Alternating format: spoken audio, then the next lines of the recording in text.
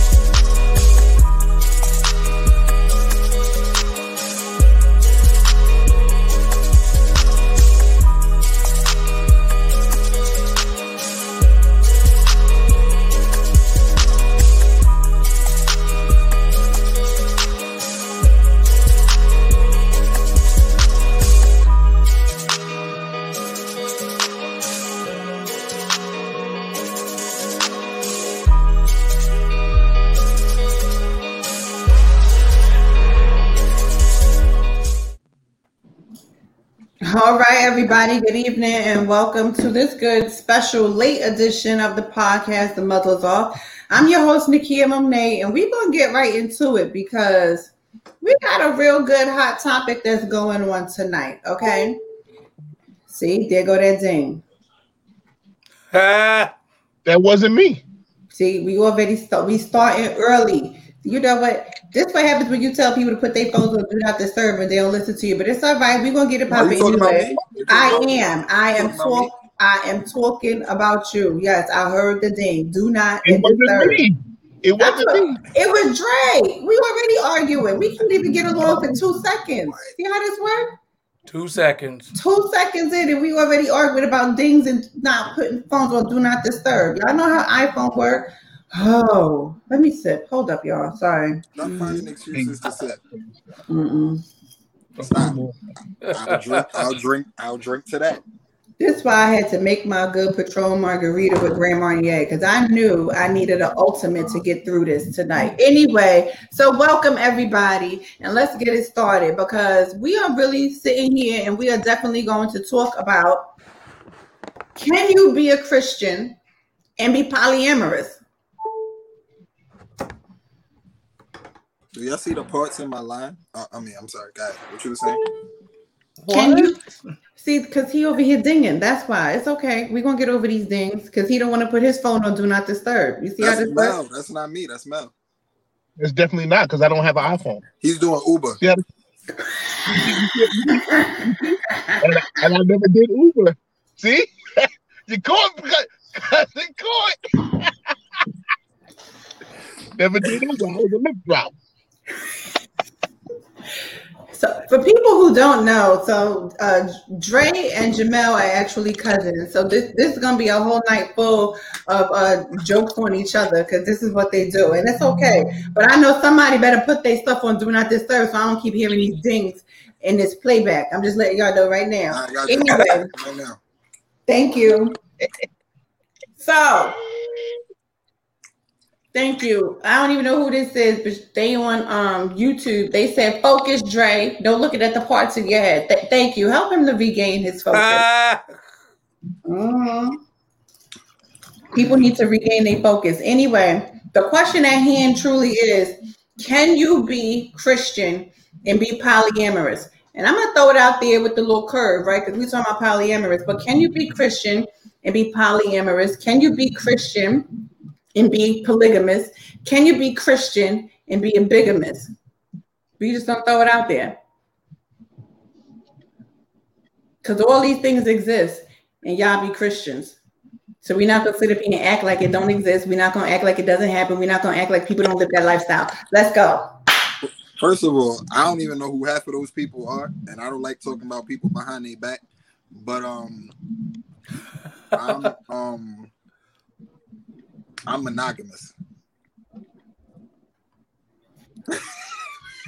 Please, God, you better be, because your neck would be off your neck would be on that chopping block. Oh, Jesus! I'm gonna let Dwayne and Mel take this one. I'm gonna sit this one. Smart man. Because I'm telling you, he's a smart man. I'm gonna sit this one out. You can be monogamous, but you can have opinions. Can you be a Christian and be polyamorous? Shut up, Jamel. I'm running this here. I'm waiting for Dwayne. Don't wait for Dwayne. Dwayne. This topic. Why are you waiting on me? I don't This was understand his topic, but he threw it on the muzzle, so therefore here we are. Dre. See, this what happened. Let me tell y'all. So if we're talking, all right, so definitely old school, Old Testament, biblically, it was cool. I haven't done much study, so I'm not going to act like I'm so well studied in the New Testament concerning this topic. But I do know that when it comes to certain positions in the church, it's specific in saying you have to have one wife or whatever. But that's why I said I'm gonna let the bishop and my profound philosophizer cousin handle profound philosophizer. Hilarious. Handle this. I'm trying to stay controversial free in 2021. The devil is a lie. There's no such thing as being a controversial free Christian pastor. So, but as far as biblically, the Old Testament does happen. It's been there, but like I said, I don't really know about the New Testament too much, so that's why I said I'm gonna let my family over here do what they do. Bishop, I knew he was going to you, Bishop. That's why I said Bishop, because y'all know I'm paper Bible saved. I don't know about the folk. Okay. I think I got a paper Bible. Come on, everybody got to be paper Bible saved. I know Jamel, you driving, so you driving Bible saved at this point. See if one of his passengers probably has a paper Bible. Somebody, we paper Bible saved over here in Holiness. Holiness says we got to be paper Bible saved. Bishop, all right, come on. So since Dre copped out, well, I'm gonna call it what it is. He copped out. I'm not afraid of it because I'm the one that sparked the topic on online and tagged all y'all in it. That's how we ended up on the muzzle tonight. For me, understanding scripture the way that I do, if the question is in polyamory, let's start there because that was the original question. We have to first understand what polyamory is and what it is not. Mm-hmm. Even to some of the things that I saw people responding to on the post that I made earlier did not describe polyamory. They described cheating. It described other things. Polyamory is a relationship. It is a relationship between more than just two people. Mm-hmm. Poly meaning many, amory meaning love. Mm-hmm. Multiple love, still within the confines of a relationship. So it is not someone who has the carte blanche to go out and just do whatever. It's not swinging. It's not, wife swapping. It's not any of those things. It is people, usually an odd number, who have chosen to be in a relationship, whether it's two guys and a girl, whether it's two girls and a guy, whatever it is. They have decided to be in a relationship with each other. And polyamory is not even an open relationship, because an open relationship gives you the freedom and latitude to do whatever you want. So we have to understand what polyamory is. Bishop, school us. What is it? Come on. Okay. So because polyamory is actually a relationship, we have to leave out our... We have to leave out our limited understanding of, what this topic is. And so often people have many opinions on things that they don't fully understand. And I hate to see it. We find that a lot where it comes to so-called Christians or church people. We have a lot of opinions about, and you saw that 150 comments on a status, and half of the people commenting did not truly understand what polyamory was. So back to the original question, which was, can you be in a polyamorous relationship and be a Christian? The answer to that question is yes, you can. Y'all heard that? Yes, you can. Oh, okay. Does it work for you? Does it work within the confines and the dynamic of what you have decided for? If the bed is undefiled for married people and they bring a third in, as it's called in some sects, is that a sin? See, we mess up because we try to equate the laws of a land with biblical law. So I saw some people say, okay, you can't do that because you can only marry one person. Marriage, in terms of the paperwork that you get at City Hall, is a contract. So from a legal standpoint, you can only marry one person at a time. And that has more to do with economics, tax classifications, and things that I won't get into right now.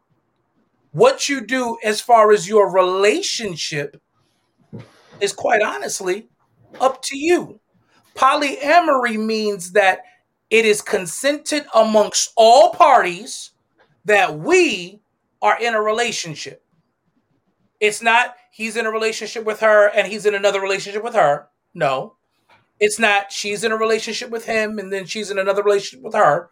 It's all three have mutually agreed to be in a committed relationship with each other. Can you repeat that part? So wait, so it's a legal orgy? No, and again, this is the thing, and I realize you're being provocative, Drake. Thank you for doing that, because that's just who you are. But this is the problem.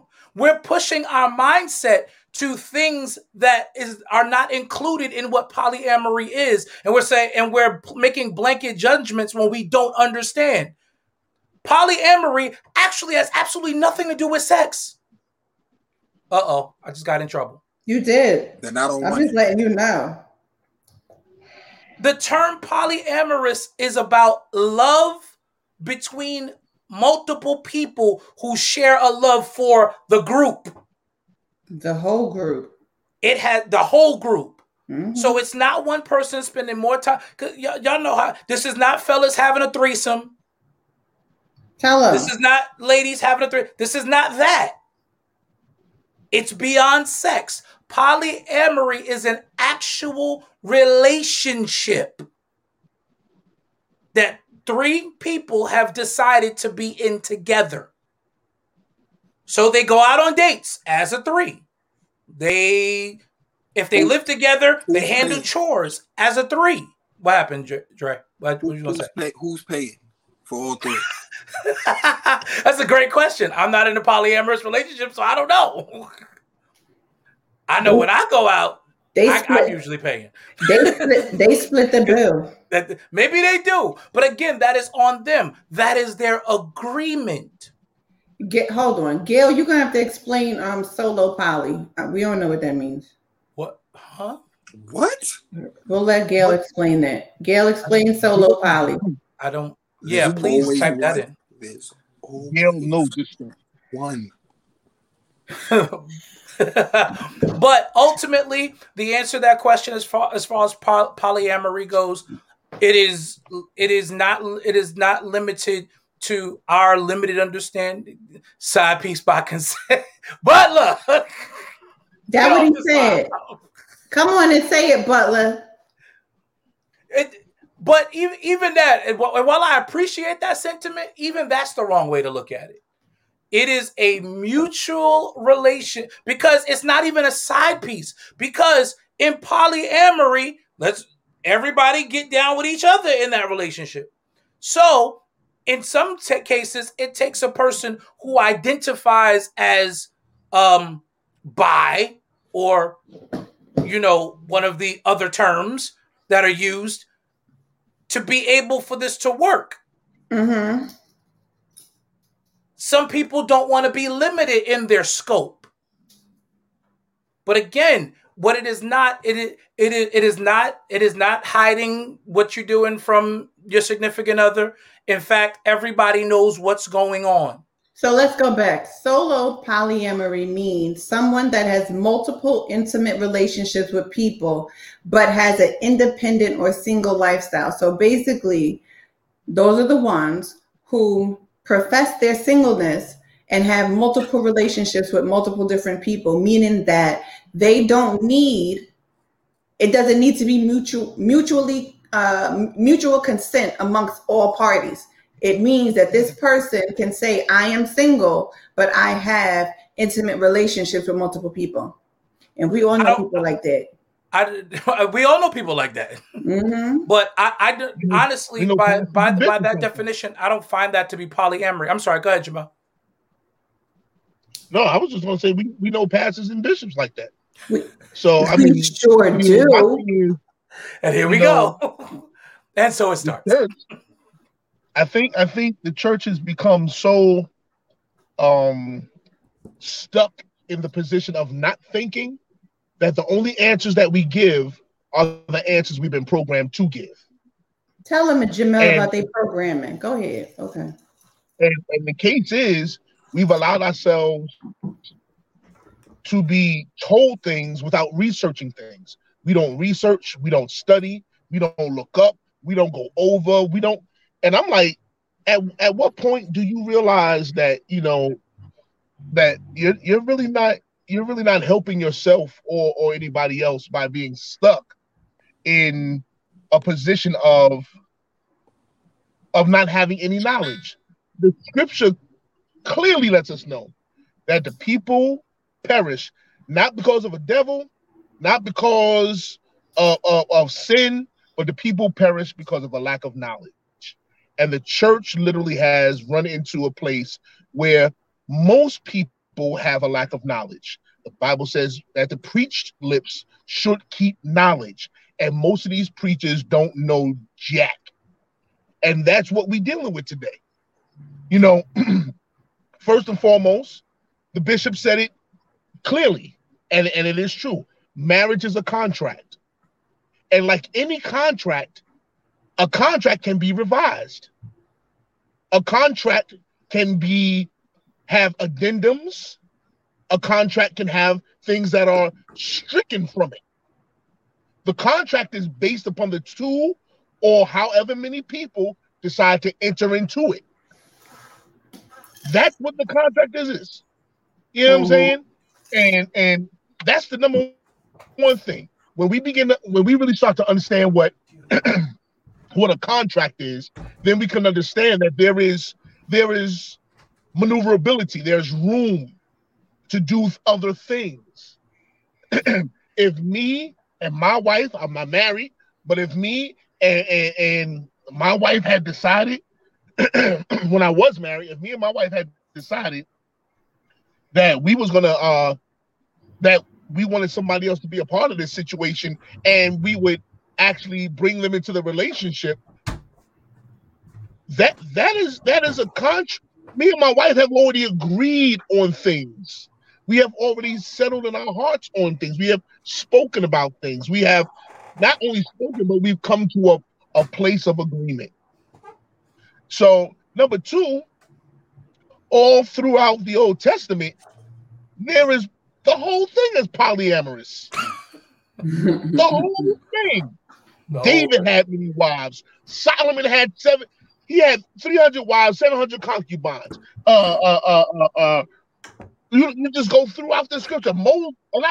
Abraham, he had Sarah, and he had the other woman in which he birthed Hagar, which he birthed Ishmael. So I'm like, we get so quick. It's just if you don't know, just say it's okay to say you don't know, instead of making yourself look foolish and giving answers before you even research. Like, research, look up something before you look like a fool. And most times, Christians look like straight up fools because we don't take the time. Wait, Mel. Why do they gotta look like fools? Because they don't agree with you. I didn't say that. I said because they don't research. That's basically you only that's not what I said. That don't agree if you want to ask me a question, ask me a question about something I said. I didn't say that. I didn't say because they're not. I said because you're research. That isn't what he said. That's what he's saying. I know Mel's undertone. Come on, Dre, stop it. That's not what Dre, he said. I just told you what I said. He said that they have to. They answer without researching. I disagree with that because I've been on shows with Mel where they've given their evidence for their opinion. Dre, they're not giving evidence. Evidence is something that is backed up by proof. I just said that. If you don't have proof, it's not evidence. What are you talking about? They have. That's what I. You said they're giving me. You said they're giving me their evidence. It's not evidence if it's not backed up by proof, by facts. I'm giving facts. I'm giving facts. Giving facts too. You just be disagreeing. No, they're not giving facts. That's what I want to say. They're giving opinions. Opinions and facts are two different things. You can finish your point though. I just wanted to say that. Opinions and facts are two different things. Facts are irrevocable and they're immutable. That's all I wanted to say, man. Opinions, on the other hand, are like buttholes. Everyone got one. I'm back on mute. So I was like, at the end of the day, what I said was we make ourselves look foolish when we don't do research. I don't know what my cousin was saying. I'm telling you what I'm saying. We Christians make themselves look foolish when they do not research, and they just blurt out and they just talk and they just put it out there. It's like that's not what that is. All right, but let's dial it back, right? That's not what it is. Let's dial it back though, right? So the majority of us have read, we have understood that David was a whore. Okay. Right? I mean, this is what we're taught, right? Y'all get those memes that pop up. David was a whore. Solomon was a this one was a that. And why can't God use you, right? I'm just throwing this out there because this is what we see. Oh, this is good. I see where this is going. Go ahead. Okay. So we get to all of what David did. We know Solomon had many wives and how many ever concubines. We know all of that. None of that is unprovable fact as it relates to the Bible. We know that. We've read it. We've seen, I mean, hell, we know, what's her name? Miss Girl. Hold up. What's her name? Esther. She was in the harem. They had to go. Yes, she was in the harem. Accurate. It's in the Bible. She was one of many. Yep. She was not the only wife. Right. Okay. We know what happened to Vashti. Okay. Mm-hmm. Culturally and physically in the Bible. All of this is written. Right. So we understand the cultural aspect of everything that you're saying, Jamal. This was in the good Old Testament. This was written, all that stuff. We know that. Let me say, those of us who actually do read the Bible. You start. Some of y'all don't. Those of us who actually read it. Yeah. Just saying. Some of y'all read memes and think you know the Bible, but that's not what we're talking about. Anyway. However, what I'm saying. That. Hello. Wait, pause. Just saying. So the question is, we know all of that. That has never been the biblical standard for the church. That wasn't the biblical standard for the church. Now, I get it. And we can refute this all day. However, I get tired. See, because a lot of the times we like to use the Old Testament kings in the Bible. We like to use that as an excuse to do some of the most screwed up things that we do, when truth be told, that honestly was a cultural aspect that was written into the word because that was what fit the culture at that time, right? So now what we're saying is, okay, because we get a lot of our good awakened brothers and sisters because they awake and they not sleep no more, and the blinders is always off their eyes, and they awoke to the whole good truth.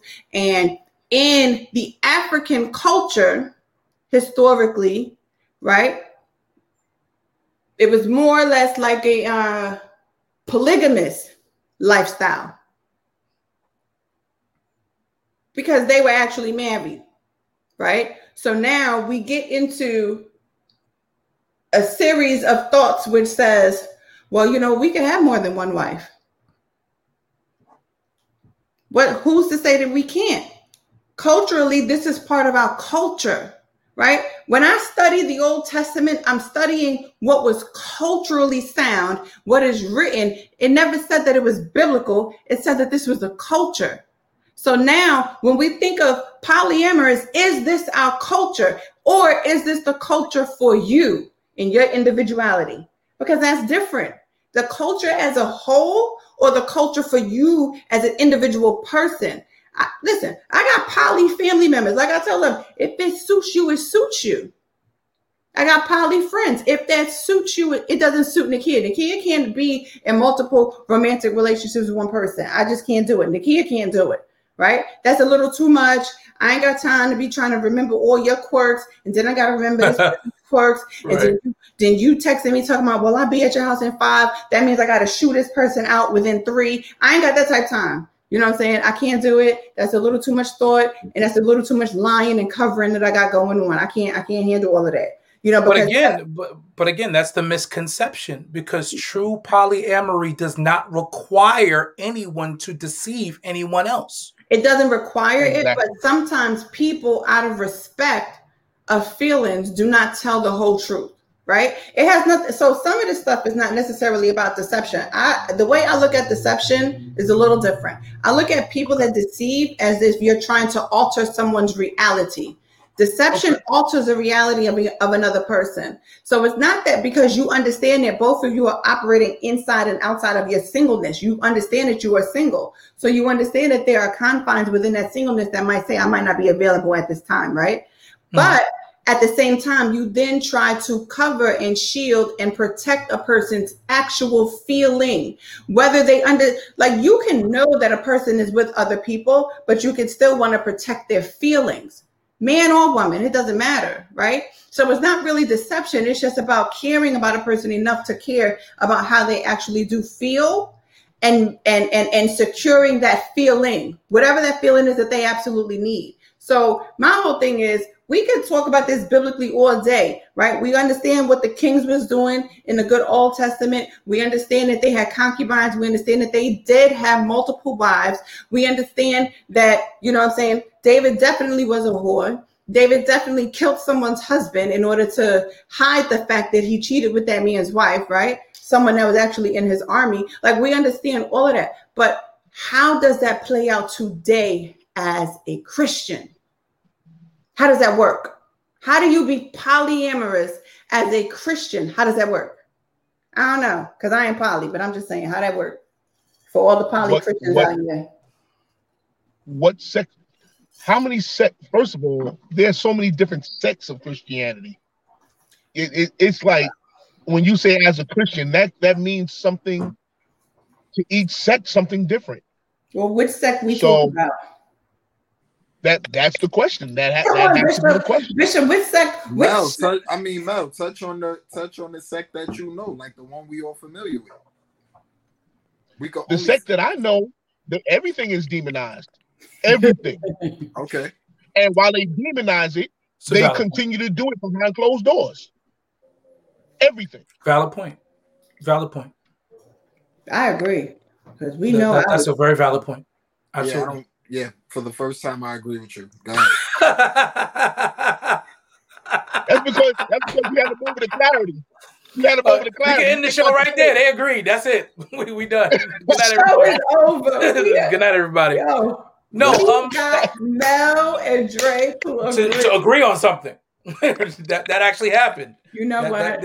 We must preserve this for posterity. No. I am really going to coin this moment. At what time? We are at 9:30, so we are 33 minutes in, and I am going to like chop and screw this so that we can like highlight the day that the Lord removed the cloud from his eyes. So if we're going to deal with... Because yeah, go ahead, Dre. Niggas definitely be demonizing and be willing participants behind closed doors. Like I don't get it.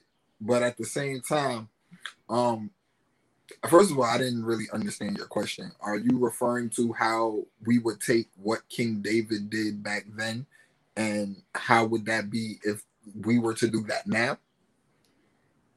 I separate the two, but other people don't. No. I don't consider David as an example for me, but I know a lot of people consider David as an example for them, which excuses them from their behavior. Well, for history's sake, beyond kings, if you had enough money, you could have as many wives as you wanted. That was the cultural thing.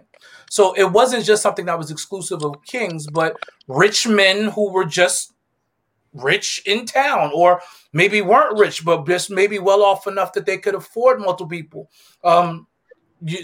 Jacob wasn't a rich man. He worked for one woman and ended up with two, and he ended up with a wife that he didn't even want.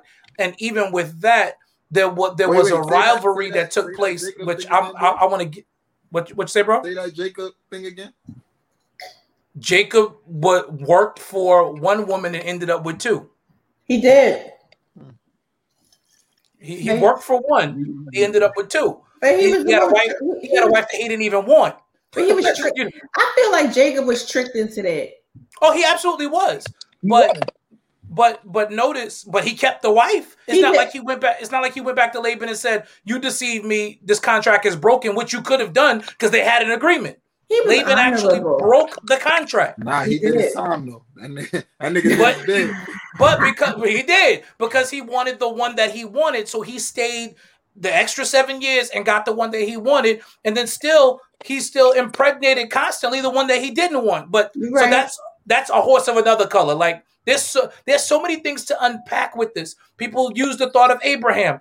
Listen, Sarah was on board with it. She gave Hagar to Abraham until Hagar produced something that Sarah could not. Yes. And then jealousy crept in.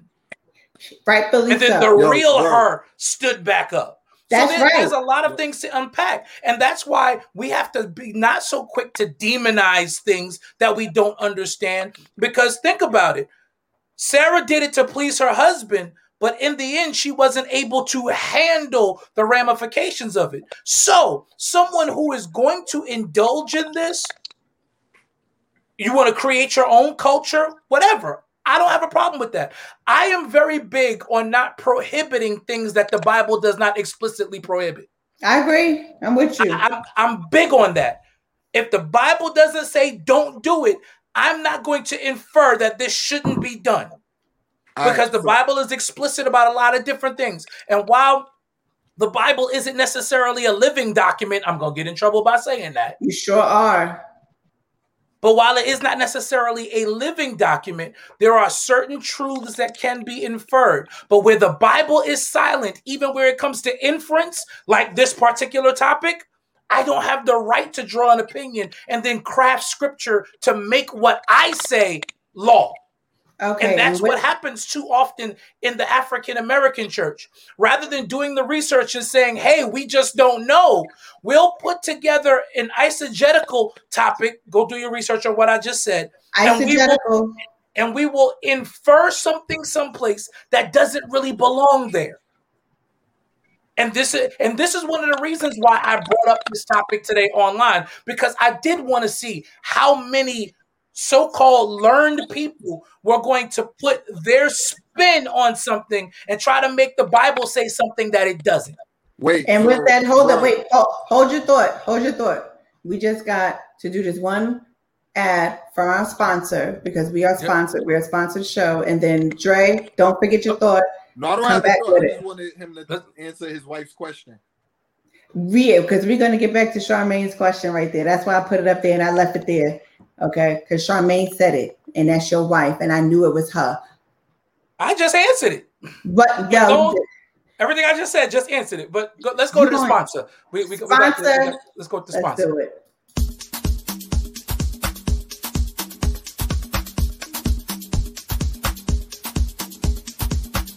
If you need an event space for the intimate wedding, birthday party, baby shower, game night, or sip and paint, look no further. Gallery 603 in Union, New Jersey. The official sponsor for the Muzzle is Off podcast. Let us give a round of applause for Gallery 603, owned and operated by Jadoni Merceyu, who is one of our official sponsors. And like the ad said, if you need an event space, please contact myself, and I will definitely put you in contact with Jadoni in order to rent out the event space, Gallery 603 in Union, New Jersey. Going back to the topic at hand, Charmaine said, oh, so now this is what God accepts just because the people want it. Bishop? Let me say this. Let me say this. Go ahead. Just because your perspective of God may be limited doesn't mean that everybody else's perspective is. We constantly it's something that's funny that's done amongst us in the African American church. Other places too. I think it's done everywhere. Let me not even say that. It's done everywhere. But people paint God to be only as big as their opinion or big as their practice. God is bigger than your opinion and your practice. You know, because at the end of the day, the truth of the matter is culture will always be stronger and bigger than religion ever is. A religion is formed based on the culture of the people. So, I mean, at the end of the day, you know, we have to be careful that even in the way we say certain things, like because if we say it in that way, we put this. It's hard for people to speak openly about stuff and how they truly feel about things when we put this type of, like, just the way the statement was formed. There's a certain type of pressure that was, oh, so now this is the way.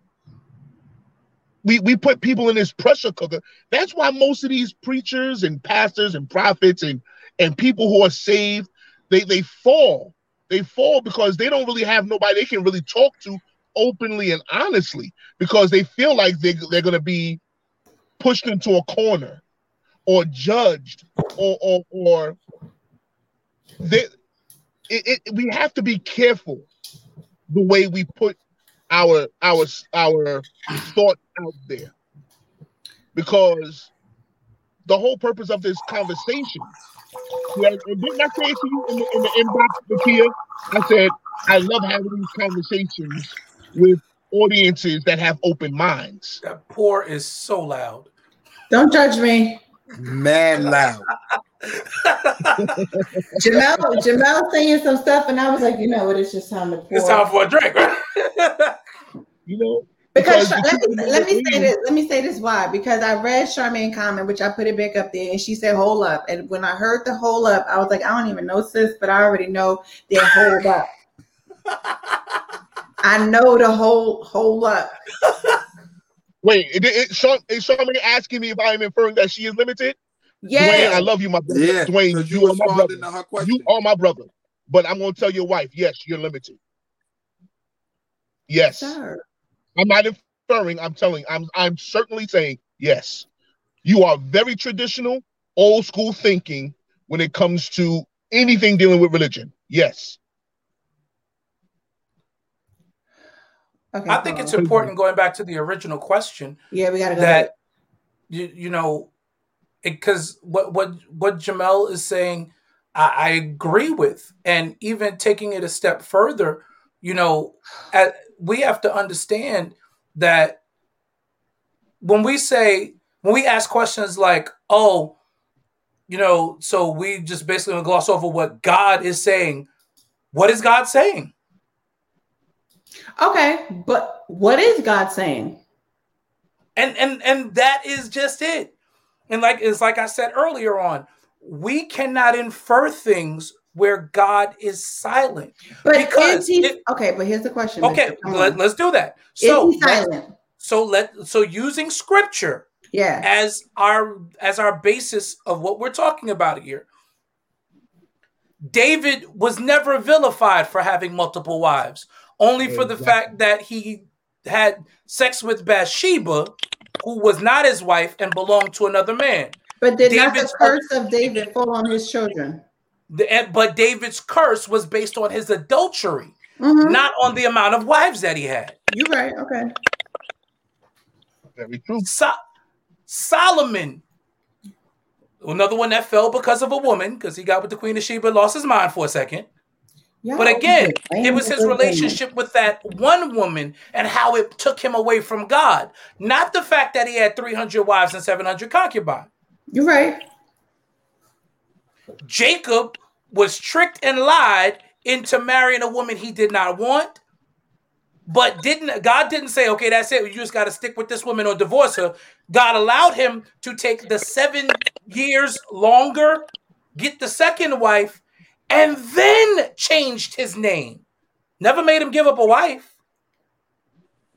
So if I'm reading the Bible properly, and I'm just using those 3 examples, there are others, both in the Old and New Testament. But if we're using those examples, then we're majoring in something that God is not majoring in. Does God hate infidelity? Yes. Cheating on your spouse is absolutely wrong. Adultery is wrong. Absolutely.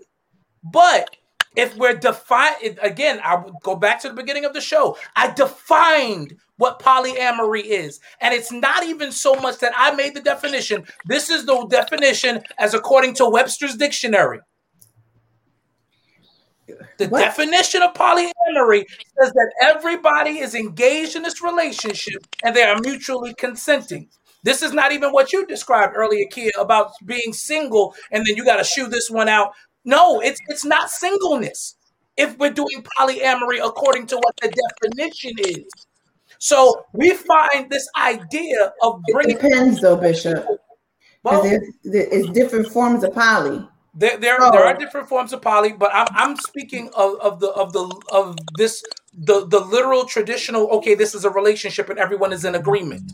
Okay, and if we're talking, what you're not talking about is this new wave. No, because they literally have different classifications. That's why even when Gail said it, and she was like, "No, there's still consent." Every polyamorous relationship does not mean that a person has to have consent of the other person, or even therefore the real knowledge of what's really going. Everything is different. So, but therein lies the problem. We live in a culture now that continues to add on to things that have already been defined in order to create a box that they can fit in because of what they want to do, and that's part of the problem. It is. To answer my brother Overseer Jordan's question that's on there, are we saying that the lifestyle is the intent for God? No. I'm saying that it works for who it works for. And it does. Because again, I'm saying that it is a personal choice. And it has never been my job or the church's job to police anybody's bedroom. You can't tell the church that. Oh, I'm going to tell the church that. They've been policing bedrooms, and therein lies the problem. And this is why we can't have these honest conversations in the church, but yet our pastors will sneak off and DM and be other places and do other things that they have to hide when the reality of the situation. And listen, total transparency. I know what it's like to be that guy. Can I be real? Be real. But when you reach a point of maturity and you recognize that there is a better way, look, it wasn't man that got me to that point. It was God. And it took me opening up my mind so that I don't have to do the things that I did in the past anymore. Mm-hmm. That's maturity. The church doesn't want to mature. And therein lies the problem of why we're stuck with 75% of failed marriages. This is why we're stuck with all of these issues that we've got. This is why people like Larry Reed and Obnoxious continue to have platforms. I mean, let me say this, and this is what I truly And again, believe. I'm not against either one of them because hey, they want to report it, they got to report it. There is an audience for it. Wait. But when does, you know what? That's another show fun. Nah, bro, ask your question, bro. Nah, let's get it. That's what we're here for. Show. That's another topic for another show. Well, when does what? So we can know what the topic is for the other show. For the next show, right? Because I'm trying to figure out how does gossip and Christian go together. Is it gossip? No, yes, no. It's gossip. Pause, Bishop. Is it gossip? It's gossip. It's what makes it gossip? Messy. What makes it gossip? Wait, what's gossip? We're in scripture. Like I said, we'll talk. It's another topic. You're right. We unpacking stuff today. Let's do it. Because here's what I'm saying. It's another topic because my issue is I don't have an issue with calling stuff out. Mm-hmm. I don't have an issue with someone being pressed for being wrong. Mm-hmm. I have an issue with what makes you think that going on social media, telling somebody how bad somebody else is, where is that scriptural? Because the Bible says if you have an order, you go to him. It doesn't say you go to him and bring 50,000 followers. I mean, it says a lot. There's steps to that. What steps? Biblically, you want to know what the Christian gossip blogs are about? Good business, because I can monetize now the fact that the people that I cater to want this information, because these conversations that are not happening on these social media sites are the same conversation. I'm not saying it's right, Dre. Please don't misunderstand me. I'm just trying to help you understand why this is the way it is. And I don't think that it's right. But these conversations that are happening on these social media sites happen in USA Diner. They used to happen in the Floridian. They used to have they happen over at Lindenwood in New York. They happen in whatever the favorite diner is down when the key is in Jersey. I'm sure some of them happen at wherever the hot spots are here down in Richmond near where I live. Because the reality is people love tea. Let me just take a step Especially back. Especially as Jamaicans, but we like but let me take the kind of tea. That's the kind of tea y'all niggas like. But let me take it a step back. Peppermint. Because everybody knows that I went on Larry. I hate you. Because he's stupid. He said he like peppermint, herbal, and ginger. Yeah, because you know Jamaicans, we like the real tea, not the kind of tea y'all like. First of all, don't do that. Don't do that. Don't do that. You see how he tried to put on that whole accent? He really did. I hope everybody heard that he tried to put in that real accent and tried to be real Jamaican in that moment. He really did. I don't care if we drink green tea. You don't drink the peppermint. Whatever. Okay? But let me just say this. Everybody knows that I went on Larry Reed. Right? That's not a secret. That is very well known. I didn't know. I just found out. Well, you know now, 2019. Ray is full of crap. Right? Now, here's the thing. I think there is a very big difference between gossip and letting truth be told. Because the truth of the matter is, a lot of people, their truth will never be told when they don't be public about what actually did happen to them. And I think pause, Dre. Let me say this, because I'm gonna really give you a good pause, and I'm gonna tell you this from the bottom of my heart. I don't give a fuck what's not in scripture. Oh my God. No, and I'm being very real, right? And the reason why I'm saying that is for this simple fact. You cannot take away someone's real life experience and tell them that they are regulated to a scripture, because scripture doesn't say that you can call a person out on what they actually and personally did to you. So my question was, but scripture does say that you can call a person out on what they actually did.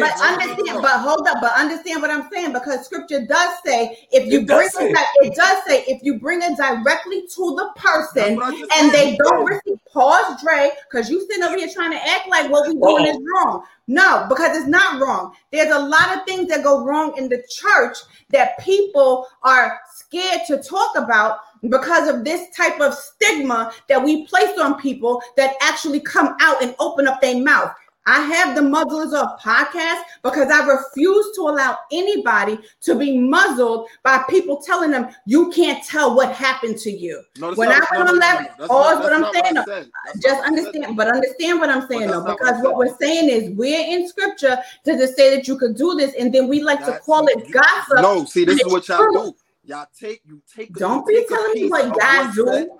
You take a piece of what's said and you flip it, and that's not what I said. I never said that I wasn't supposed to say anything. What you say, Dre? What I said.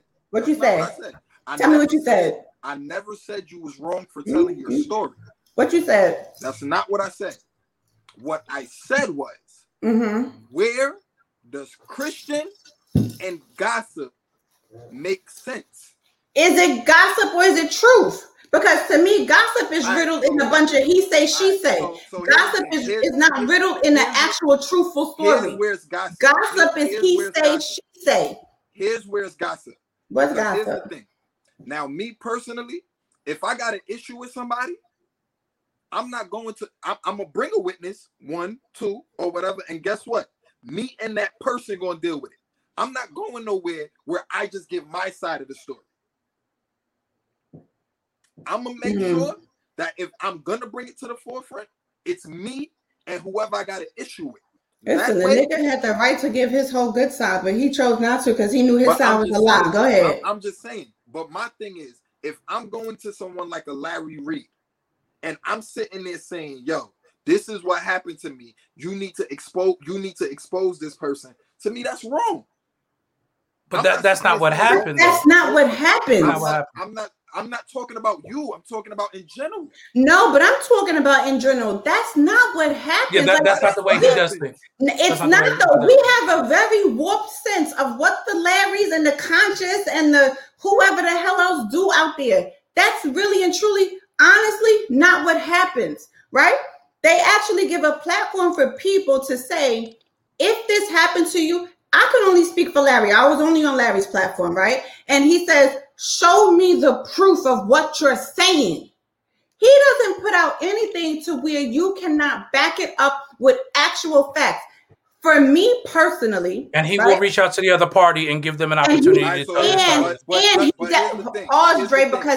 definitely did. What is the point? Is the point to expose the person, or is the point for some type of deliverance or restoration?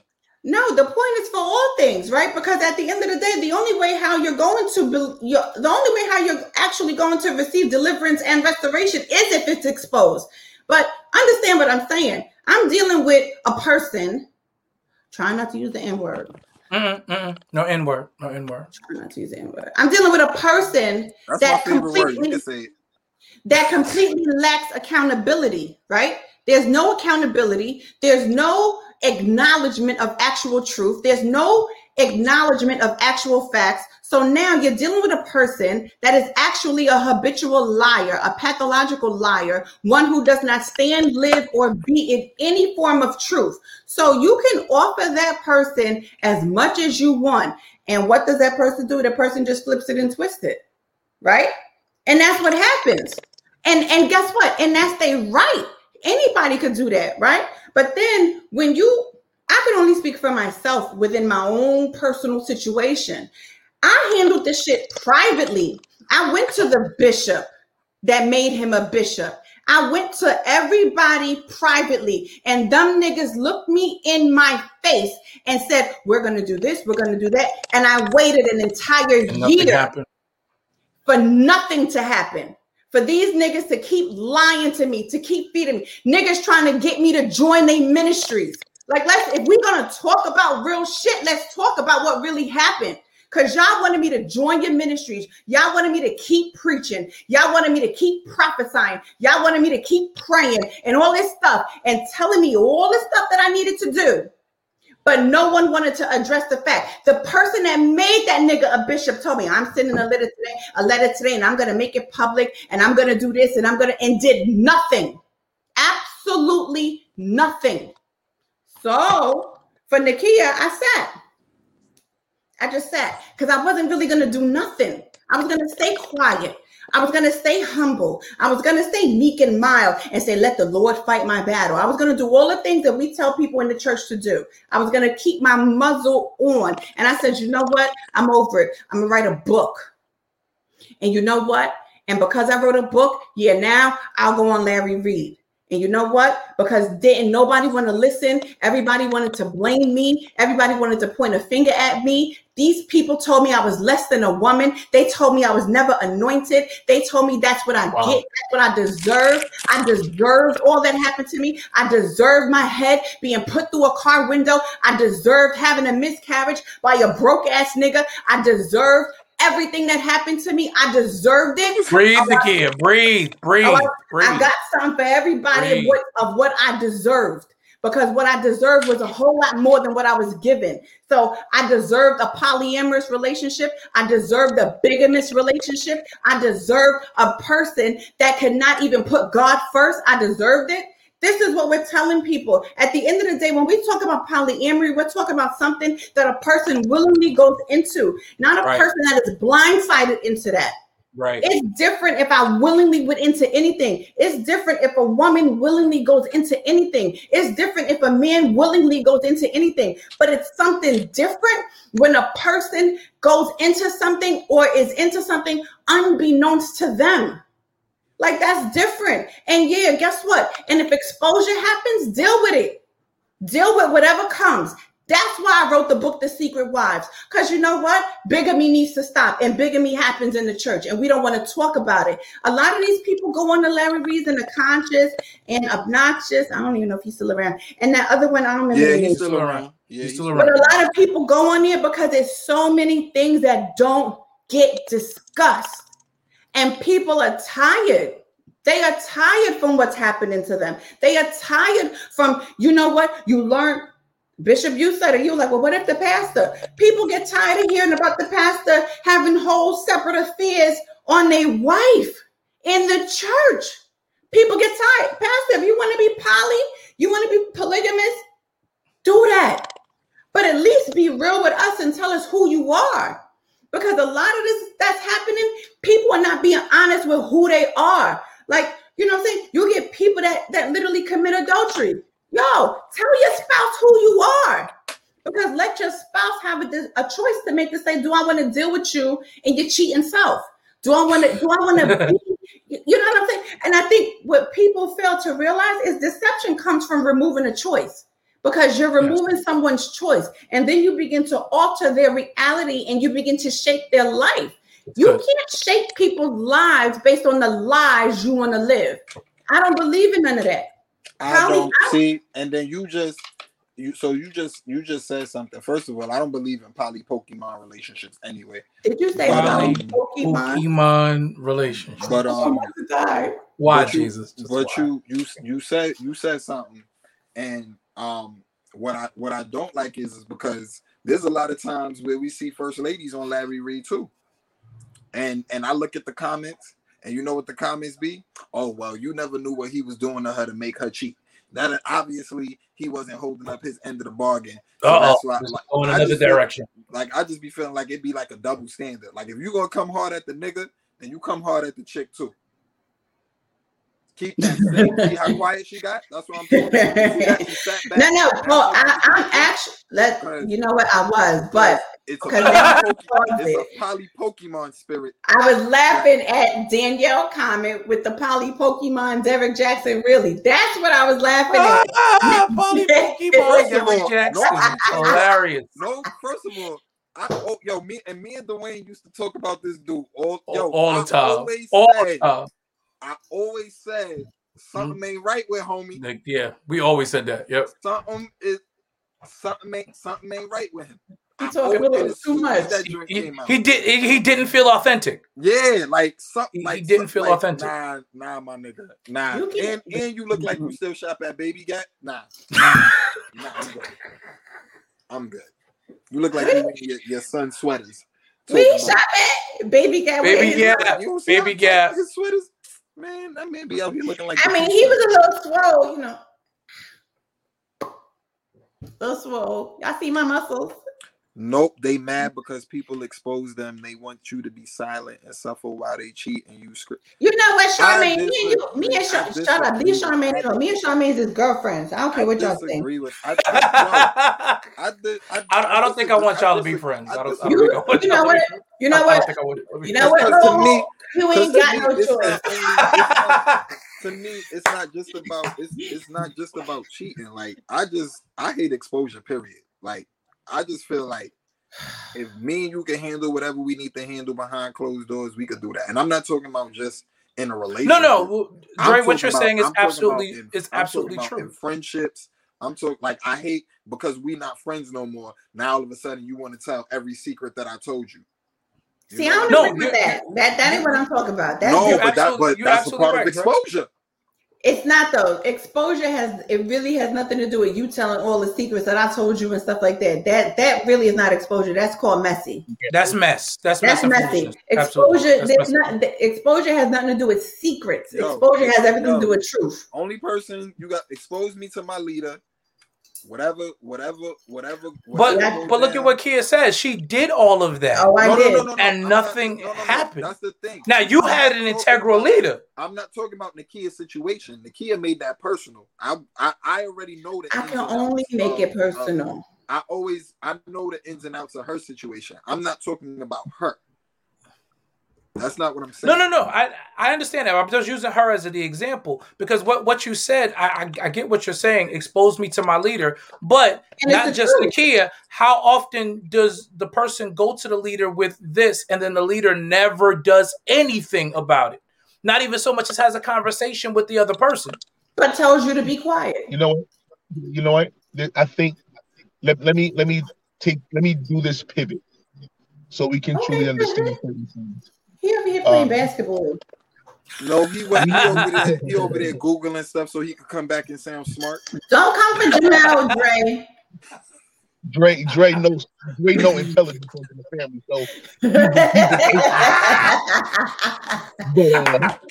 yo, this is great. This is really good. What I want to say is that a lot of times, if we would be open enough to have these conversations for real, without fear of judgment, people aren't afraid of God. They're afraid of other Christians. They're afraid of the judgment and the blackballing and the blacklisting that they'll get from other Christians, not God. People aren't afraid of God. So if we would have these open conversations, what could really happen is that people probably wouldn't end up in situations like this. People will probably, a lot of people, not all, but a lot of people probably would not end up in these situations because they actually have the security in knowing I'm not going to be judged, I'm not going to be hated, I'm not going to be blackballed or blacklisted, to actually have this conversation with you and let you know how I feel. Of course, you will have others who continue to do it because they want what they want and they'll get it by any means necessary. Mm-hmm. But those are the people that you have to look out for. And when, like I said, pivoting back to this is the fact that when we talk about polyamory, when we talk about polyandry, when we talk about polygamy, bigamy, all of these things, if we would just come to the table with open minds, right. We talk about God being an infinite God, but how can why would he be an infinite God and then give us such a closed mind? Then you could never understand. Then you couldn't even have conversations with him about other people and other cultures and other things because you're so closed-minded. And what we have to realize is that we got to know that it may not be good for me. Polygamy may not be good for you. Polyamory may not be good for you. Right. But you are sovereign over yourself. When you begin to make blatant statements over and speaking for so many millions of people, you delude yourself because you find yourself to be You find yourself in a place of arrogance where you need to sit down and shut up. Don't be telling people to sit down and shut up. Hey, you just cursed at the people, so you can't say nothing. You should. If you find yourself in the place where you think you're strong enough to speak for millions of people, you need to shut up because you can't even speak for yourself. You can't even handle Dre. You can't even handle your own wife or husband. You can't even handle your own situation. But all of a sudden, you got so much revelation about everybody else and everything else. No, shut up. Work out your own soul salvation in fear and trembling. You know what? That's real traditional of you. Go ahead. That's the problem. It's like, yo, in scripture, I'm like, yo, in culture, like, we spoke about the cultural aspects, African cultures, not just African cultures, even a lot of these European cultures. Polyamory was a big thing and still is. Still is. The thing is, if it's not for you, then it's not for you. Don't worry about the next man's relationship with God. Pray for them. Don't worry about how they should respond and how they should act. You should do this. And God didn't call us. You don't know that. Shut up. God didn't call you. Speak in individual terms. God ain't called me to poly nothing. He ain't called me for poly. Look, he ain't called me for poly, bigger, none of them things. And that is absolutely fine. He ain't called me for it, but I believe in the ministry that he called others to. Because they by that same token, we're not going to demonize anybody else who may feel that this is good for them. Right. I'm just not going to do it. Poly, let me say this. Poly is okay for who it works for. Who it works for. And the truth of the matter is, most people speaking about polyamory have never been in a polyamorous relationship, so they don't know what the hell they're talking about. They're not even open-minded enough to even think about attempting it. Have I been in a poly? You probably have, Dre. You probably have. I don't know, bro. I don't know what kind of, wait, pause. Hold up, wait, pause. Save this family. Anybody that knows that they was messing with Dre at the same time he was messing with 2, 3, and 4 with you, y'all know y'all was poly. Don't do it. They're gonna start commenting on this live in a minute. Don't do it. Look, I got some stuff. But let me say this as well. I got some of y'all hashtag I was poly with Dre. Hashtag poly with Dre. Which Dre? Be specific. Rumble.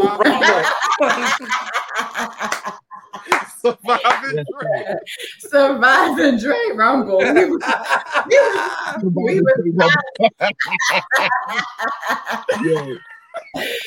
me say this for all y'all good poly people. Y'all better be using condoms because as a woman, see, I have to PSA. And sometimes people be out here bugging their polyamorous selves. That should have been the sponsorship you had. This is the thing. Polyamory, a lot of times, isn't about sex. A lot of times, it's about business. I said that. It's about business. It's about keeping the money. It's about keeping the money and the finances within the community. I ain't never been in none of those because I ain't got no money. So HBO had a series many years ago called Big Love that actually ties into what Jamel said. That it was a very interesting show, but that entire community, it was a polyamorous community, and they did everything like it was literally a city. Like they were within themselves, they were a unit within themselves, and it was crazy. It was really crazy. But the truth of the matter is. But Dre really got hashtags going here. I can't with the people. Somebody really? Yo, Survivor Rumble. Yo, y'all are horrible. I got stuff happening. Y'all are horrible. Hashtag it. I don't need this kind of negativity in my life. Somebody hashtag surviving the Rumble in the jungle. Yo. Yo, what just happened? Straight up had Q, you dead wrong for that. Q, you dead wrong for that. Oh my God. We're gonna make Dre the spokesperson too. Forget the Trojan man. We got Dre Rumble. Yo, hello. I don't need nobody. I'll say this, and I'll be silent for another good while. Because he got to Google some more stuff. Wait, that's my sister Anika. Oh my God. Yeah, she said that Bishop is Anika. Jamel, that's Anika Robinson. Jamel. What she say? That's her. R519 is Anika. Mm-hmm. Oh, she's going in. Anika trying to hide. That's family right there. She's trying to be anonymous. No. Come forth, my sister. Reveal yourself. Oh, she over here. But I'll say this and I'll be quiet. You already know what type of time we on. No doubt, Q. The truth of the matter is, Quazon Durant. Yeah. Me personally, I have been in that type of a relationship. I believe it. In a polyamorous relationship. I'm not surprised.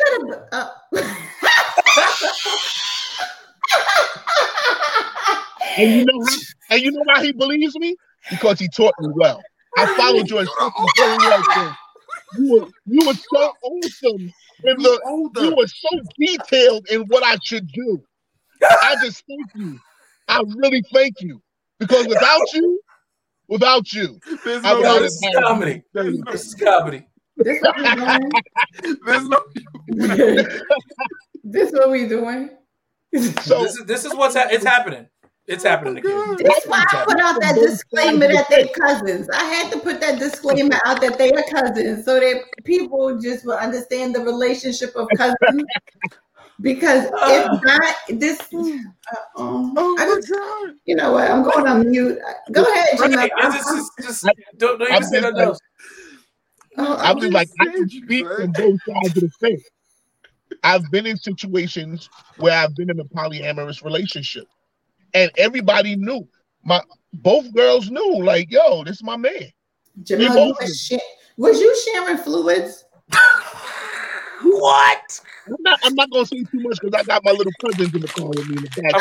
I'm going off camera. That's it. But what I will say is that more than it being about sex, it was more so about having a community that you could really build with. You know what I'm saying? And here it is, you have people who have that same mindset.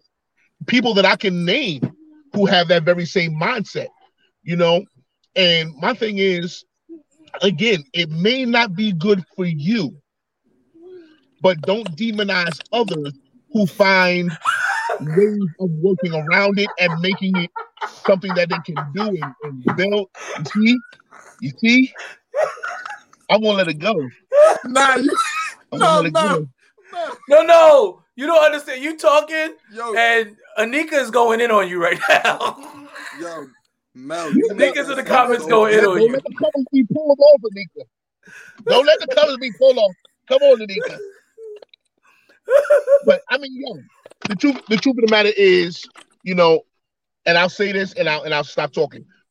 There has to be an open-mindedness when we talk about these things, especially if you have never experienced those things. That means that you don't have the ability to talk about it with clarity. You don't have the ability to talk about it with any knowledge. It means that you should become more of a student than a teacher. I'll shut my mouth now. It's on y'all. Let me just laugh. You know what? I want to piggyback off of that by offering statistic as to why it is so important to have these conversations, particularly in the church. 25% of millennials identify as polyamorous. Yes, they do. 25%. That's a quarter of the millennials. These are the ones that are singing in our choirs. Mm-hmm. These are the ones that are playing our instruments. These are the ones that we're trying to lure and keep into our church with the smoke, the fog, and the lights. So you're going to lure them in with what they like. That wasn't an indictment, Dre. Relax. Oh, I'm just saying, these are the things. You saw my face. Yes, that's not an indictment. Like I said, you know how I feel about that. To each his own. I wouldn't do that in my church, but I mean, I'm not mad at anybody who does it. If it works, it works. But that's the thing. After you get them in, it's going to be real conversations like this that keep them saying, okay, my church is actually about something. I can have a real discussion with my pastor, with my youth leader, with whoever about what's going on with me and whether this is the right thing for me.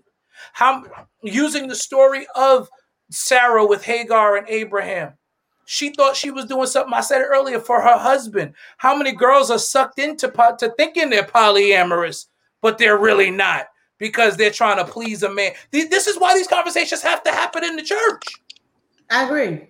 This is why they have to happen. You think Sarah thought she was polyamorous till Hagar had that baby. Then it was like, nah, chick, you and the kid gotta go. Oh, y'all. Everybody. And Abraham, I'm looking at you. I know what God said, but it's going to be a long time for you to touch this again. Like, it was like that.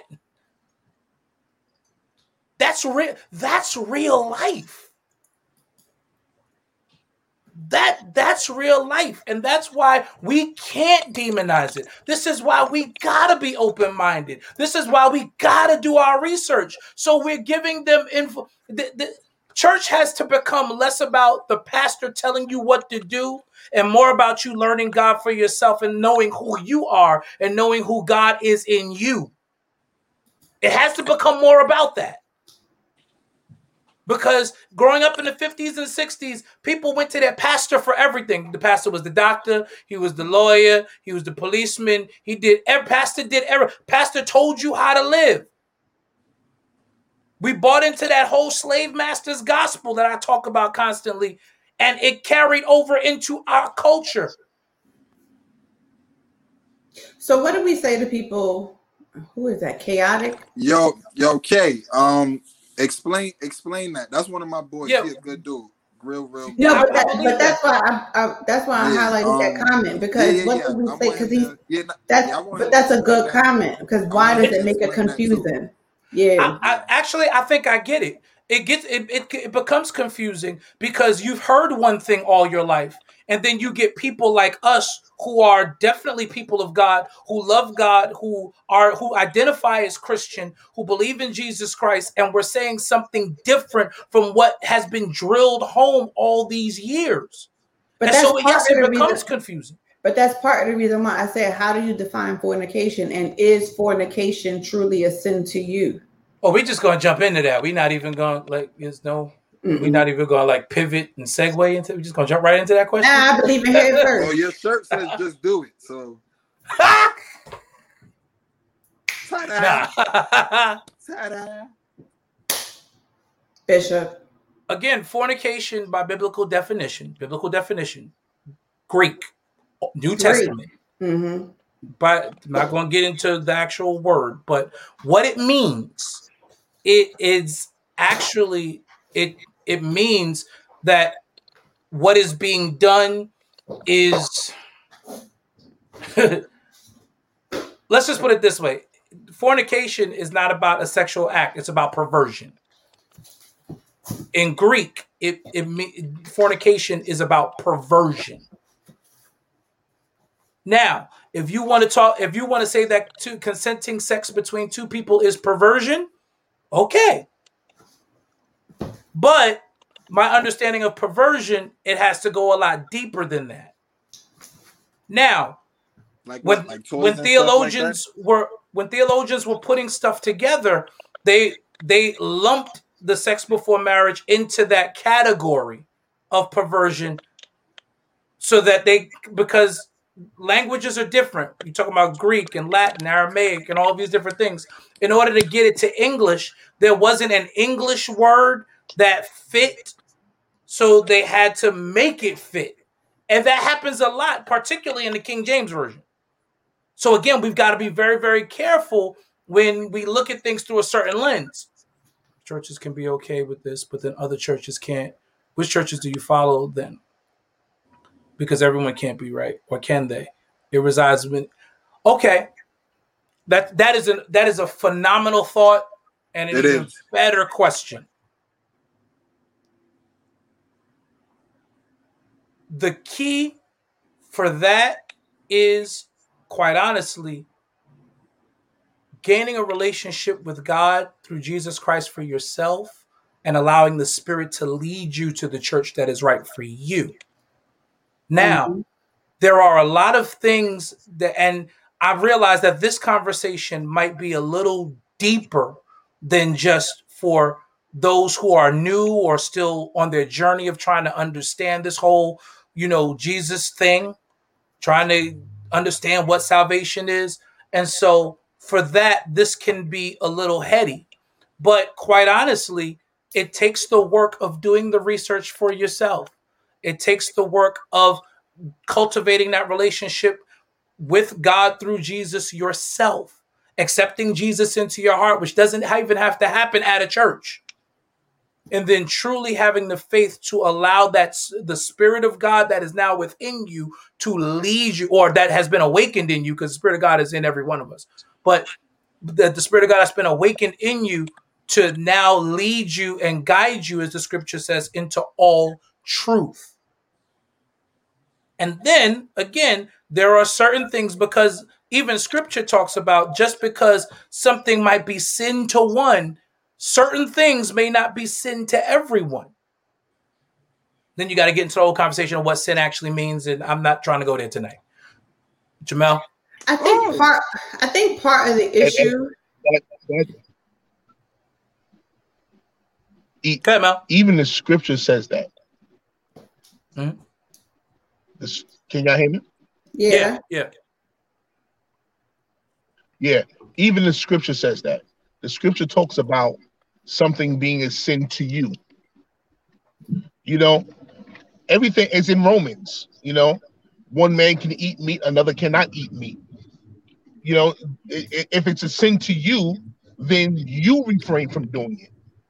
Because again, when we constantly hear in church, this is a personal relationship, but as soon as somebody ain't doing what you doing, you ready to go off. No, if it is a personal relationship and you do not understand the dynamic that I have in my relationship with God, you do not know the wits, the ways, and the dynamic of that relationship, then it's best for us just to say, hey, I'm praying for you and I'm going to keep my business right here. Because what happens, even scripture, it keeps going on. It says, the just shall live by his faith. One scripture says the just shall live by faith. Then another says the just shall live by his faith. Again, separating things, letting you know that there are levels to this. There are different levels, different dynamics of people, there are different perspectives. And we think that God is only as wonderful as a Christian perspective, only one Christian perspective in the whole sect where there are thousands of sects of Christians, let alone Muslims or Buddhists or any other people. Like God, he has a way of reaching all of us wherever we are, however we are, with whatever concept we hold him as. And when we choose not to see that God has that power, we diminish God and make him human like us. Pick me, tag me, Jamel. Tag in. You and Nikki, go. Okay, because he wasn't going to tag. He wasn't going to tag you. He wasn't going to tag you in, so I had to tag you in. Go ahead. He wasn't going to tag you in. You know what I'm saying? That's how men do. He was just going to leave you out there by yourself. That's what. Because he over here driving. Yeah, he dropping people off. I think it's the man. But let me say this. See, this is why I need people. All jokes, and I know I joke a lot, y'all, and I really do. However, I am a studier. This is what I do. I live by my good studies, right? Boom. You want to be Paper Bible Saved. Let's go. Nakia Monet, and Paper Bible Saved. Paper Bible to fully understand it. I joke a lot. I'm very passionate about what I believe, but I truly do know this word of God because I study it, right? Part of the issue with us as a whole is that we do not study to shew thyself approved unto shoe. God. Come on and shoe. Ain't that the word? S-H-E-W. Because y'all keep trying to say study the show. No, it says shoe. Shoe. That's what the words say. Now, with that being said, one of the great books that I did purchase early on was the Evangelical Dictionary of Theology, right? And part of the reason why I did that was because there were certain things that I knew that I needed to be informed about on a deeper level. Fornication being one of them, right? And not fornication because it's something that I struggle with, but fornication because it's something that I find that has been deeply mistaught in the church, right? So we only deal with one aspect of fornication, which is sex between two people that are unmarried, which would then go in line with a polyamorous relationship, right? But the truth of the matter is that fornication goes in a multitude of different directions as it relates to the Bible, as it translates truly back into the Greek and or Hebrew. But they don't really truth be told, right? Truth be told, they do not necessarily deal with fornication in the Hebrew. It is truly only necessarily dealt with in the Greek. And the reason for that is because I'm not going to say that fornication was allowed in the Old Testament, but you did not have to be married to a person to be sexual with a person in the Old Testament. And the reason being is because you had something that was culturally acceptable called a concubine, meaning that person was not your wife. So when we truly deal with all the confines and how all this stuff really relates, a lot of it goes back to the original translation of the word to begin to understand why certain things was actually put into place and the meaning behind what was actually put into place. And this ain't Bible study or anything like that. So I'm really not going to break down scriptures right now. Break it down. Come on, break it down. It's not the good Bible study time, Bishop. You know, we over here. First of all, because the folks is about to call me something because I'm over here having my good sip on the Muzzles or podcast, and over here got the Bible open, got the good dictionary open, but and don't forget you cussed us out already. So yeah. I already did because I said I don't give a F, and I meant what I said.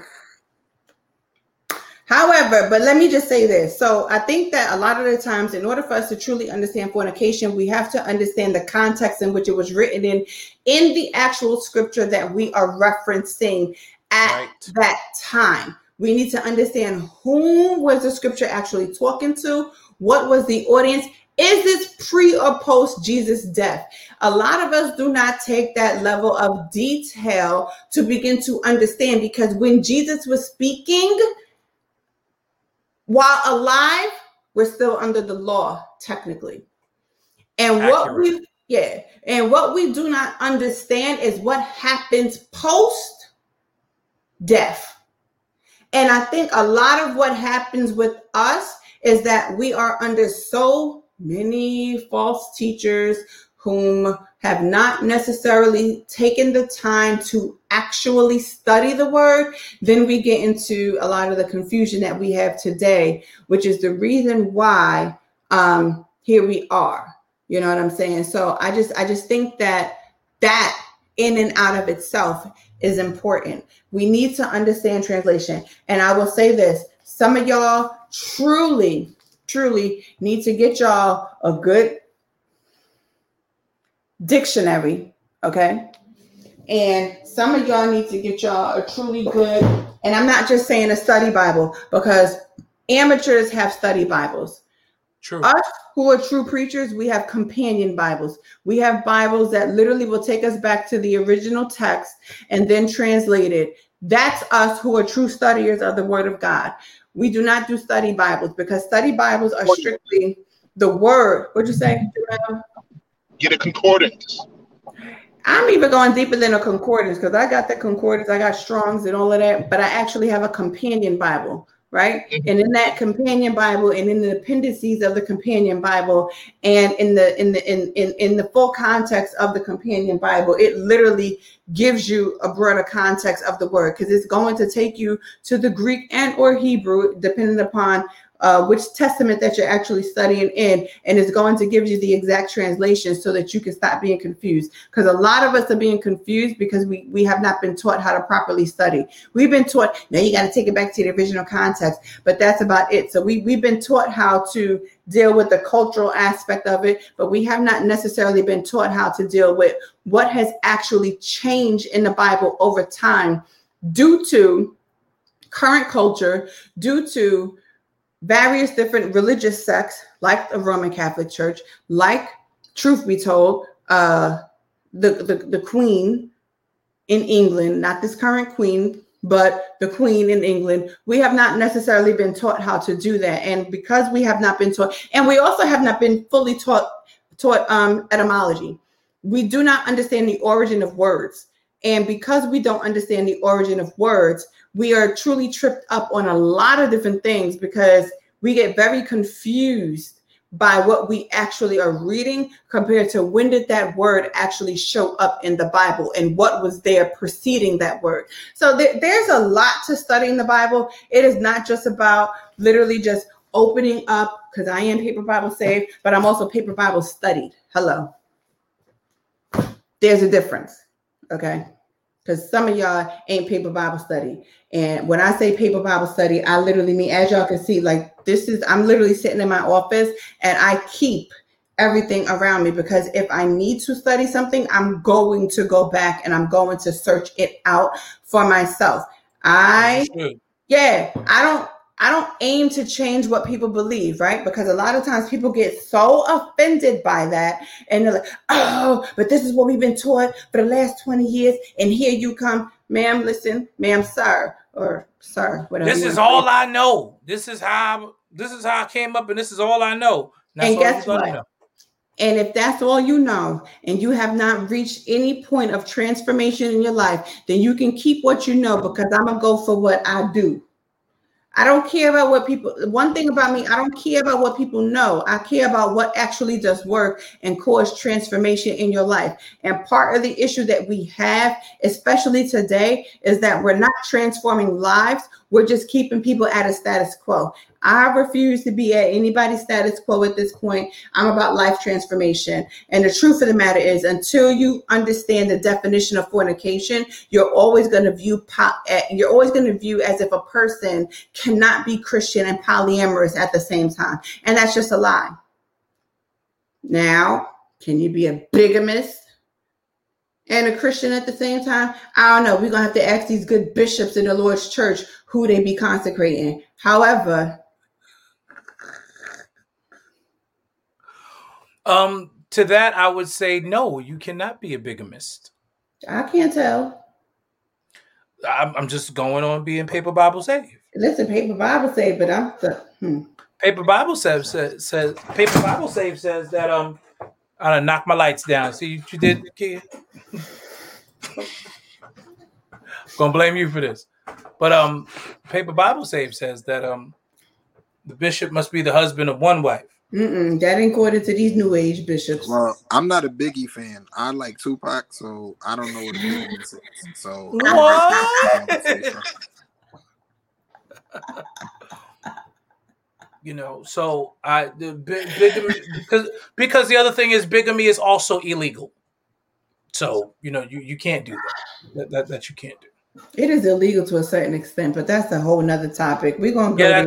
That's a discussion for another day. Lady what's her name? Lady Latanya. Lord Jesus, see, this what happens. Lady Latanya. Latoya. I'm sorry. She said we preaching emotions. Don't judge my glasses. They a little foggy because they keep moving and shaking. Don't judge me. Is that the fog of the room or the fog in the glass? I'm just asking a question. I'm just asking a question. You know what? We're not answering. Is that the fog of the? It's the mist in the glass. We're not answering your questions today, sir. We don't get to answer your questions today. I'm over here living holiness. Y'all over here trying to play with me. Well, Lady Latoya is right, and it goes both ways. There are two extremes that I see where it comes to the preachers that, particularly in our culture, people like. It's either the extreme of people who are going to tell you that you're going to get $1 million and God wants to bless you and your hate is this and your hate is that. And then there's the other extreme of everybody's going to hell, nobody's living right but me. And if y'all don't get it together, God is going to strike you and kill you. All that type of preaching is designed to meet an emotion. Nobody is preaching so that people's lives are genuinely changed and set free. I believe in transformation. God is about that. So, we've got to be very, very careful even with that, because, there are so many people who shout holiness is right. I asked a question on Facebook many years ago in a topic and got in trouble with it. And I said, we all like to shout holiness is right, but whose holiness are we talking about? Whose? Because they swear they G.E. Patterson and ain't. Not Gilbert Earl. Gilbert Earl. Patterson. Holiness is right. Yeah, okay, but where is your holy at? Because I'm trying to find it.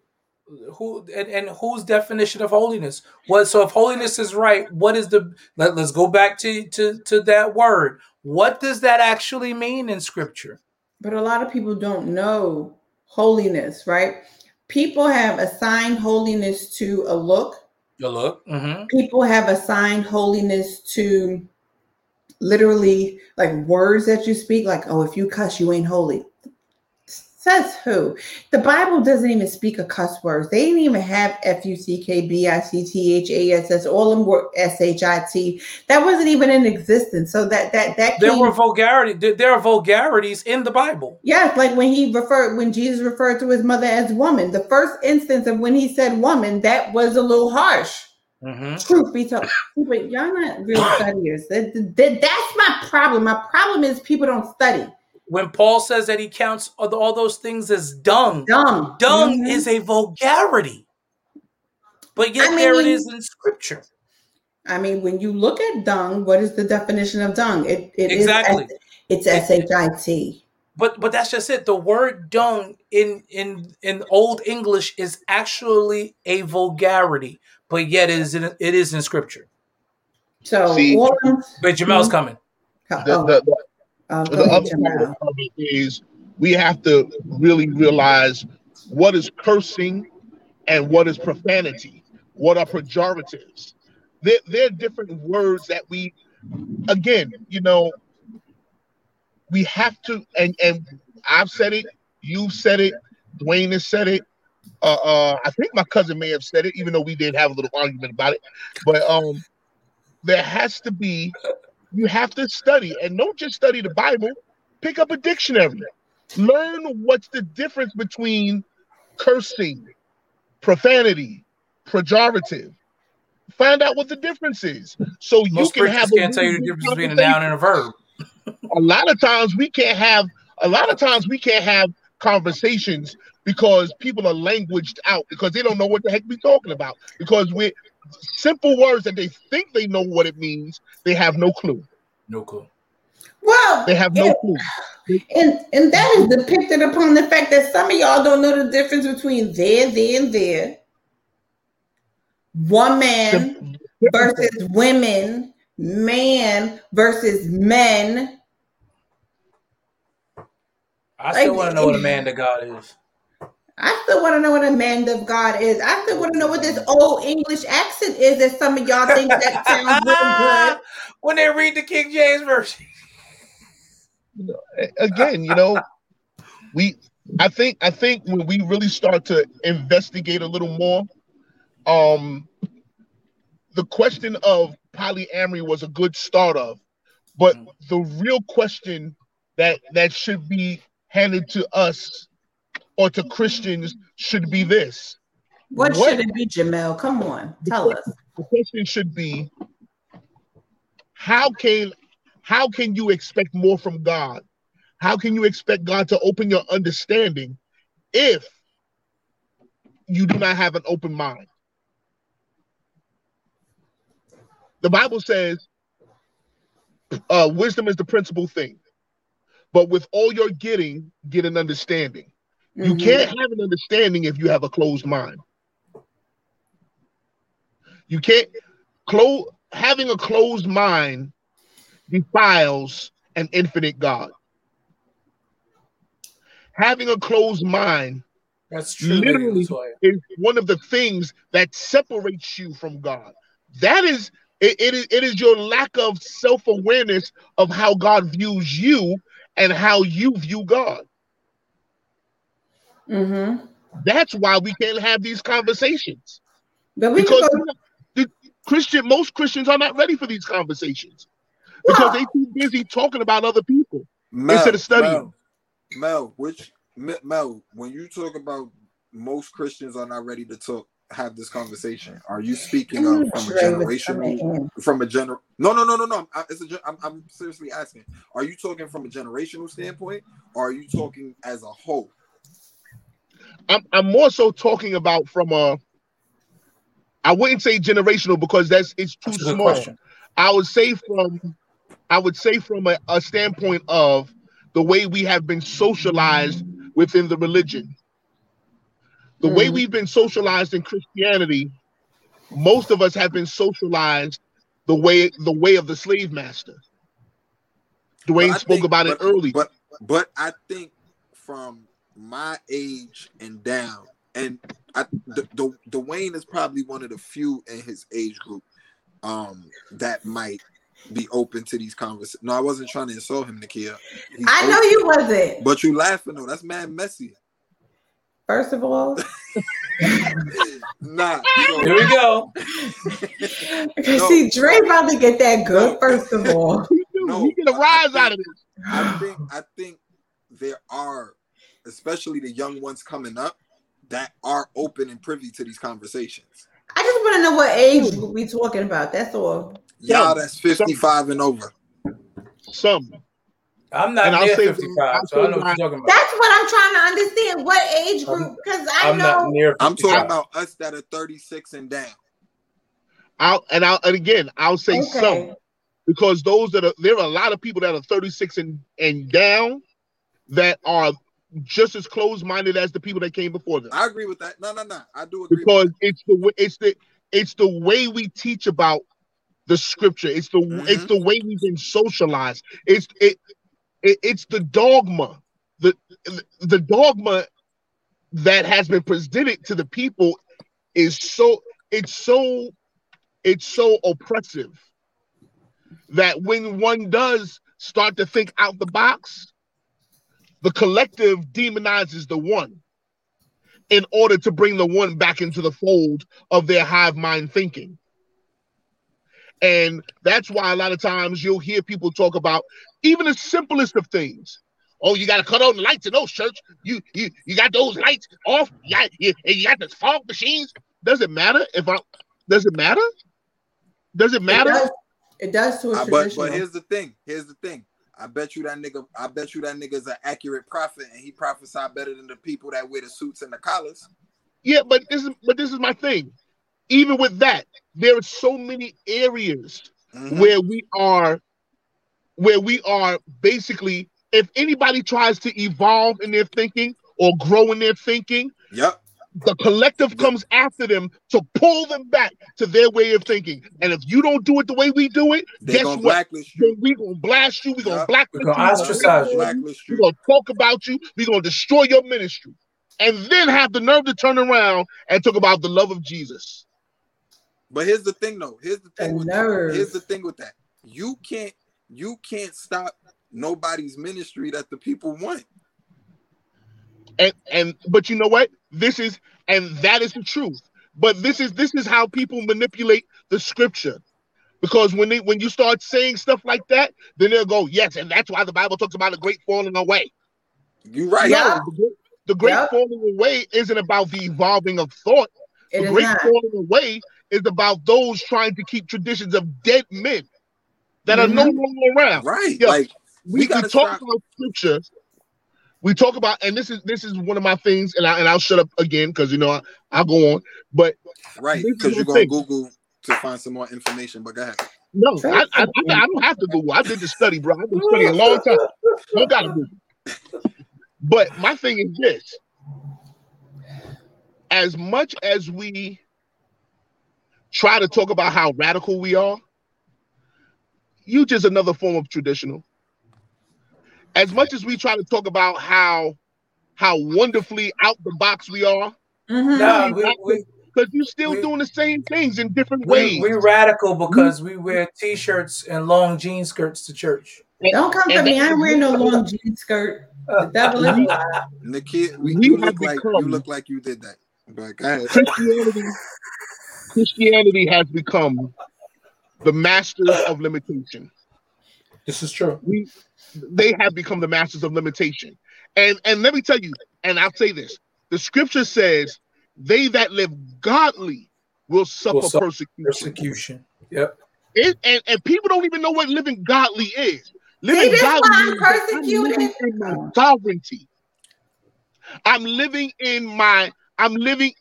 I'm telling you what it means, Doc. No, I'm not talking about you. Nakia was talking about that's why she persecuted. I'm like, ain't nobody paying her no mind, but go ahead. Yeah, but we're living in your sovereignty, living in your ability to have experiences and live and do things with a clear mind based on your decisions.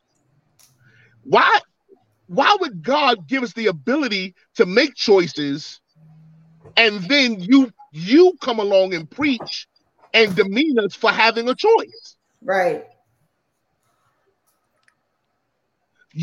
We become the ones that are persecuted are the ones who are really living godly. The ones that are really saying, well, I hear what tradition says, but I'm going to follow this because this is an evolved thought from where I was taught this and it worked for me when I was 15, 16, but now I'm 40.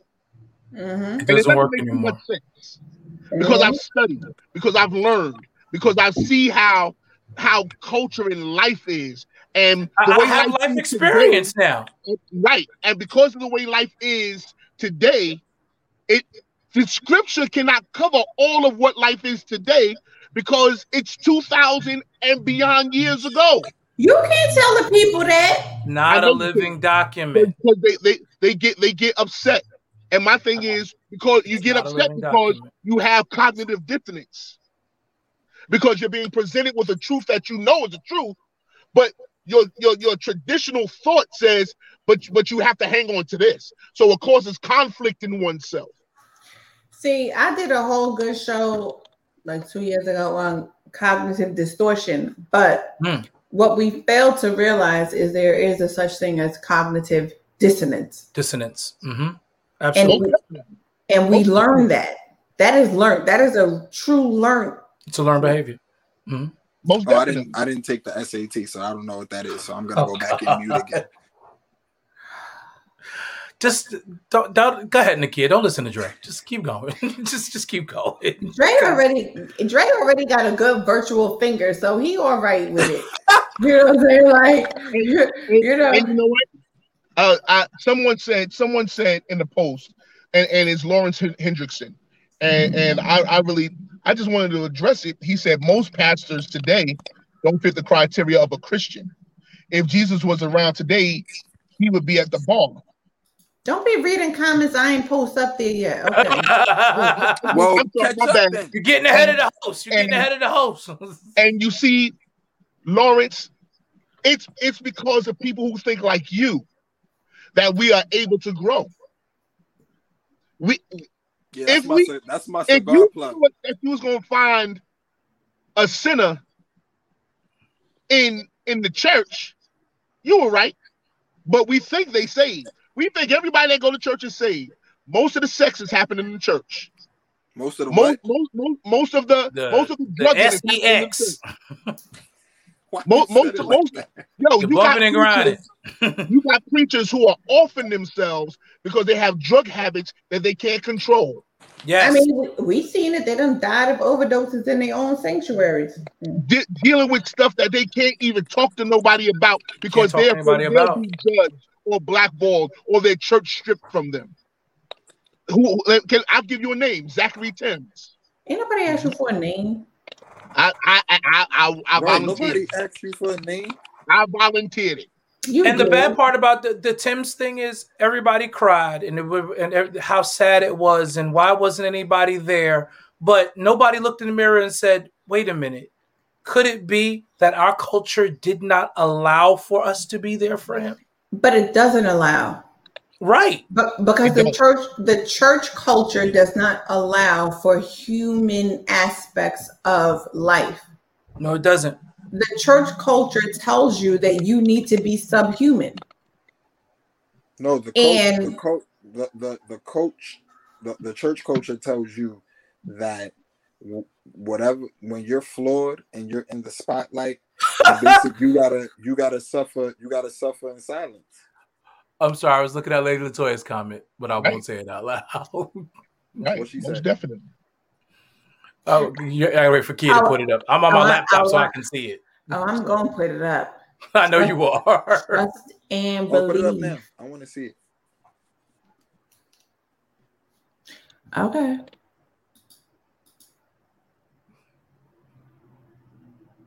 Toya.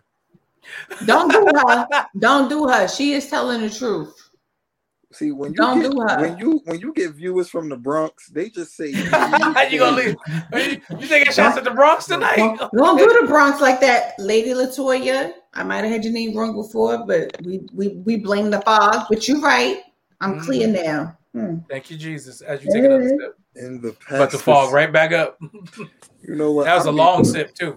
Don't judge me, because I know that happens in the good pastor's office. I don't want an office. Yo, but you don't want an office? Come on, Pastor, don't have an office.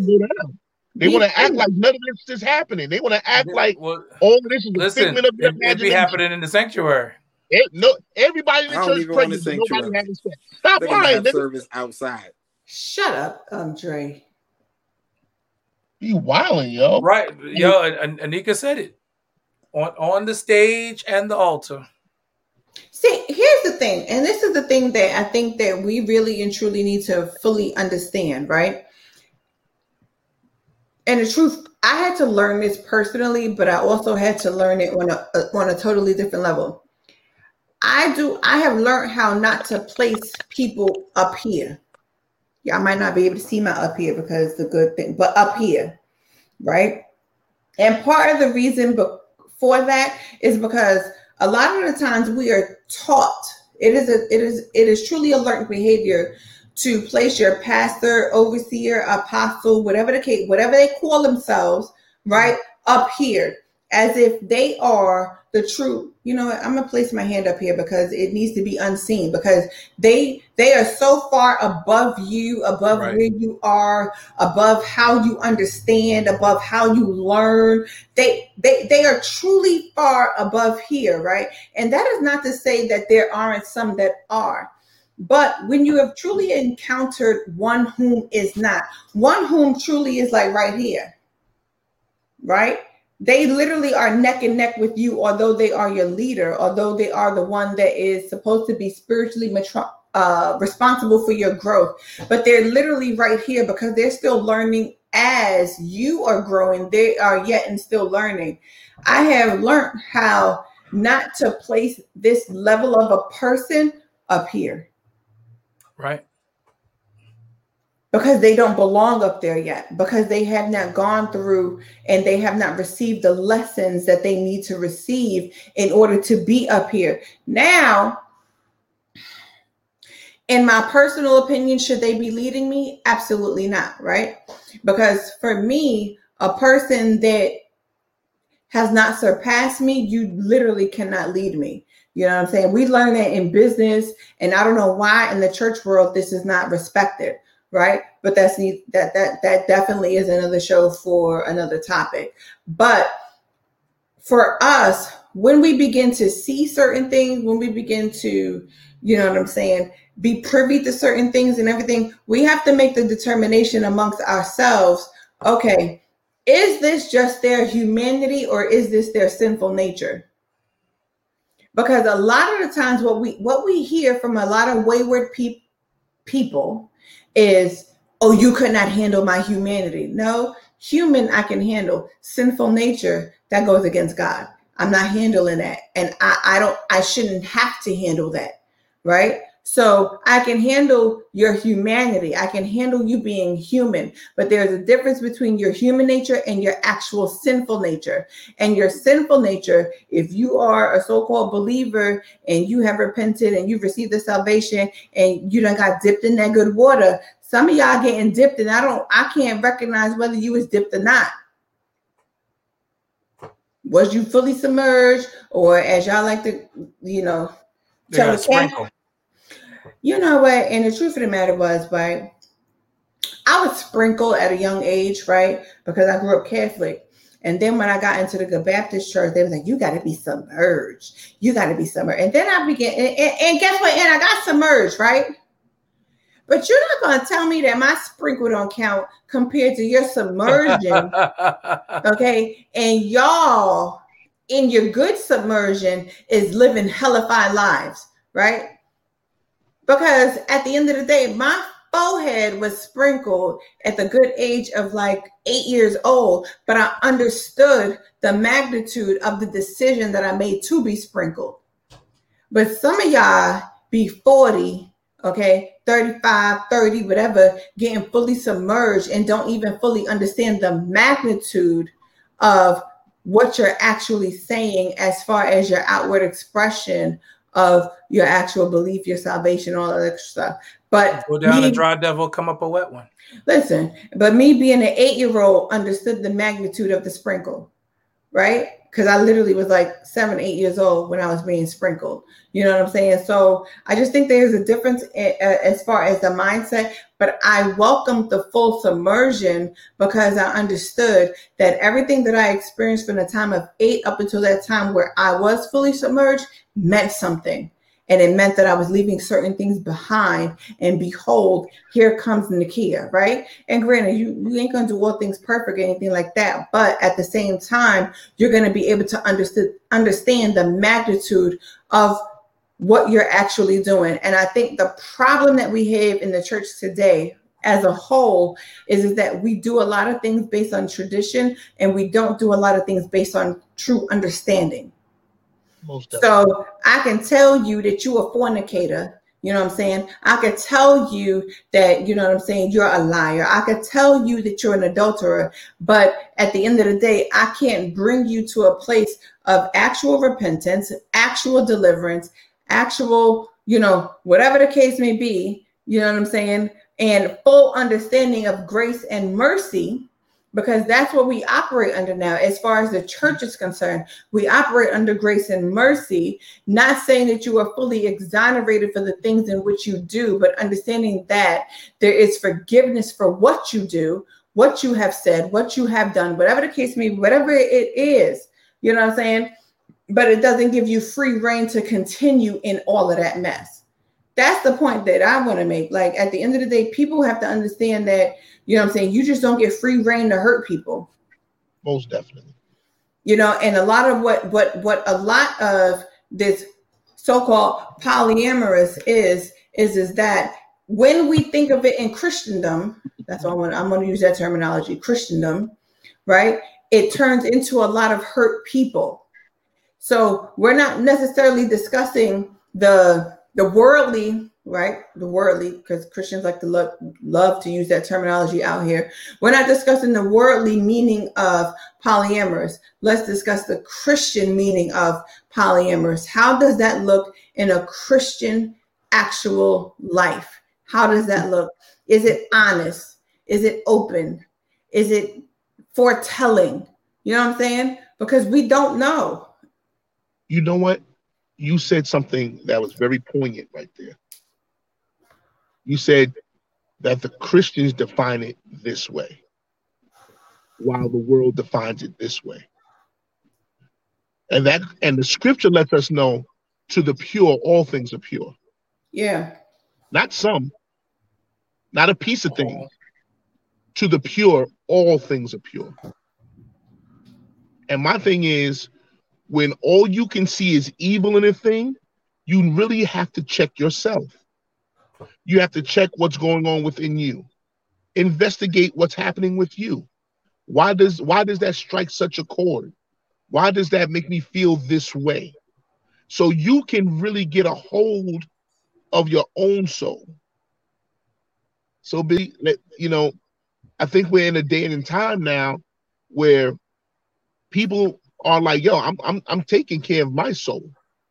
Whatever y'all want to do over there, y'all do that. But I'm going to take care of my soul.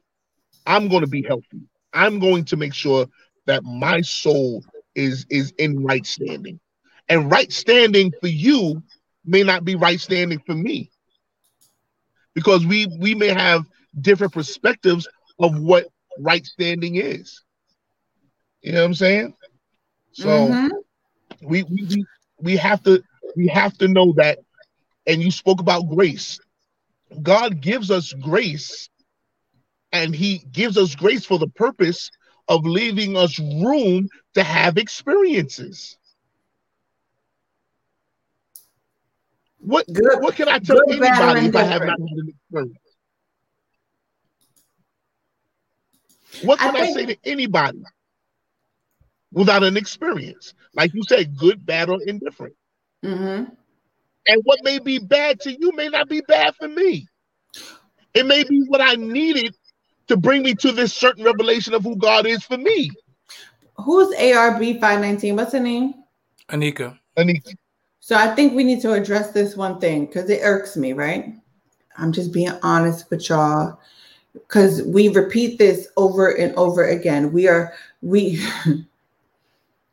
literally taught that we are not of this world, right?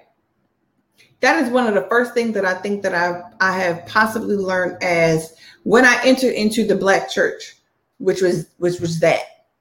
And I think that is one of the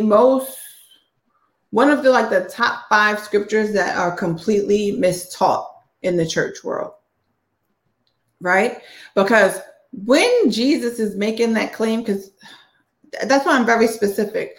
When Jesus is actually making a claim while he is alive, yet post-death, there's a difference between the dynamic of the two. But when this was actually said, it was, pre-death.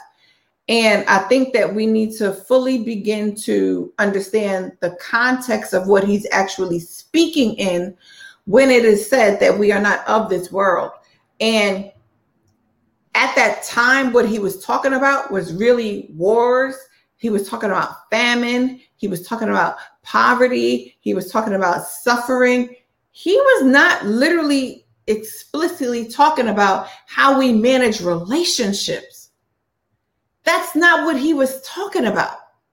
And I think that a part of what we begin to misinterpret due to the fact that we have a lot of charismatic preachers that love to throw out scriptures because it captures onto your emotion as opposed to being actual, factual, real truth, is the fact that your relationships, truth be told, was never really a concern of God. Not in the way in which we attempt to make them be. No, you need to be married to one person. That was not actually the structure of marriage at that time. So I think that a lot of the times when we begin to place worldly conditions upon a spiritual God, we get it all misconstrued because we're not understanding that God is of the spirit, right? And a lot of it is because when we look at Jesus, he was God in the flesh. Yeah.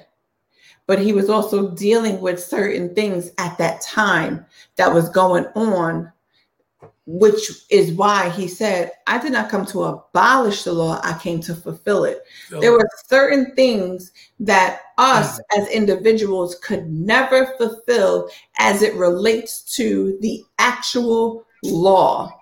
And a lot of these things that we go through, a lot of this pomp and circumstance that we go through, and a lot of this quoting that we do, and all this other extra stuff, because Jesus said it, because it's in the red, and this, that, and the third, because he said it, because it's in the red, and this, that, and the third, we need to understand, is this pre-grace or post-grace? Because truth of the matter is, pre-grace, we weren't even necessarily included. That was for Israel. And we don't like to make that differentiation. And then you have this new sect of Christians that love to say that, well, we are Israel. All that kid. Okay. We get all of that, but let's get down to the real, actual, and factual truth of the matter. And a lot of us have been held captive. And I believe that we do not serve a God that likes to hold us captive, but he was one that came to set us free. So therefore, if the word says that he came to set the captives free, we need to be free in our way of thought, in our way of belief, and in our way of living life. I am by no means saying that y'all need to go around here screwing everybody. I don't believe in that. No. By no means, because that's why some of y'all run around here with BV and freaking what the other thing called? HPV, HIV, and all them other little diseases that run around other here. V's that's in around there. Okay. VD. all of that. You know what I'm saying? All the V's, all of them. All of that. Yeast infections, all of that. As women, we have to learn how to protect the core of ourselves, because when we allow men to enter into us, if they are entering into other women, then therefore we are allowing their fluids to enter into us at the same damn time. Stop that. Because then we would stop making these drug companies a lot of money with all of these medications and creams and pills and all this other foolishness that they have going on.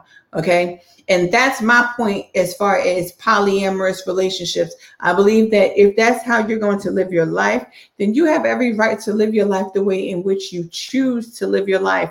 But if you're going to do that, be responsible in how you live your life. We could sit up here and dissect this Bible down to the T. And the truth of the matter is that God gave everybody freedom of choice. He gave everybody free will. And at the end of the day, he gave you the option to love. And if you're running around here causing harm to people, I'm sorry, you are not operating in love. You are operating in pure evilness. Okay. Yep. If what you are doing causes harm, if what you are doing causes hurt, because you are deceptive, because you are a liar, because you are untruthful, then whom you are is truly a worker of iniquity. That's just the truth. Most definitely. You know what I'm saying? But go ahead, Jamel. I'm about off my good soapbox. The true essence of polyamorous relationships is openness. That's the true essence of it. It's honesty. About the openness. Yep. And the honesty. And without the openness, it is not a polyamorous relationship. Mm-hmm. Now you're cheating. Now you're deceiving. Right. Now you're doing other things. Right. Well, this has been great, y'all. But I'm getting ready to call it a night because I got to work tomorrow and then travel to New York. So. Oh, what you coming up here for? Unfortunately, I'm coming up for a funeral tomorrow night. Oh, okay. Yeah, that's it. I got to travel up to New York. But this was fantastic. I'm glad we had the discussion. Maybe we can do a part 2. Listen, we could do how many other parts? We could do all the parts. Tell Charmaine that she needs to come up here with me. I'm sure she would enjoy that. Listen, tell her, come on. We are more than open on here. And y'all are just not going to keep having me up here with a whole bunch of good men, strong, opinionated men at that. Y'all not going to keep doing that to me. You can handle it. You're a strong, opinionated woman. I sure am, but I'm just saying we need about 2 of me, okay? Okay. Y'all sitting up here. Ladies, let me tell y'all something. Follow me, friend request me, whatever y'all want to do it, okay? Because when we have this, Lady Latoya, come on, girlfriend. They done called you out for being from the Bronx, so let's do it. You know what I'm saying? And whoever else, let's see. Leanne Shaw said definitely part 2. Leanne, you too. Listen, Charmaine said let's go. I'm with Charmaine. That's my sister. I don't care what nobody say. Okay. Because y'all over here tried it. We didn't try nothing. What are you talking about? We had a discussion. I can't wait for you and Charmaine to get that good bed and have that good pillow talk. I can't wait. Charmaine! message me, okay? Because Pillow Talk. There you go. Mm-hmm. Uh-oh. There I go. Wait, Jamel coming. No, Jamel's coming. Pillow Talk about to be real good. What, Jamel? Jamal over here driving. He said you was damn. All I know is that I love my brother. I love my cousin. I love Kia. I love you guys. Yeah, we love you. That's all I know. And I just want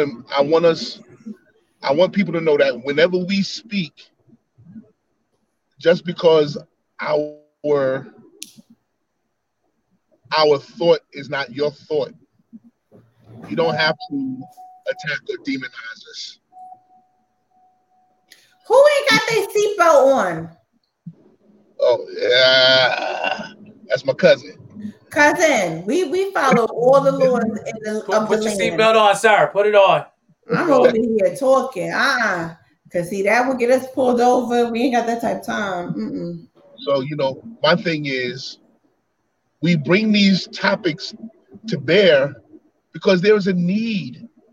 There is a need for these topics to be talked about because there are other people who are trying to live a life that they really can't live, but they can't express what's really in their hearts because we won't let them. Mm-hmm. There has to be a platform for all people. There has to be. In order for us to really be able to be ministers of the gospel, of the good news, we have to know where people stand and how they feel and let them know that, hey, listen, even if I don't understand, God understands. Period. And you two are going to work this thing out. You and God are going to come to a place where you work it out.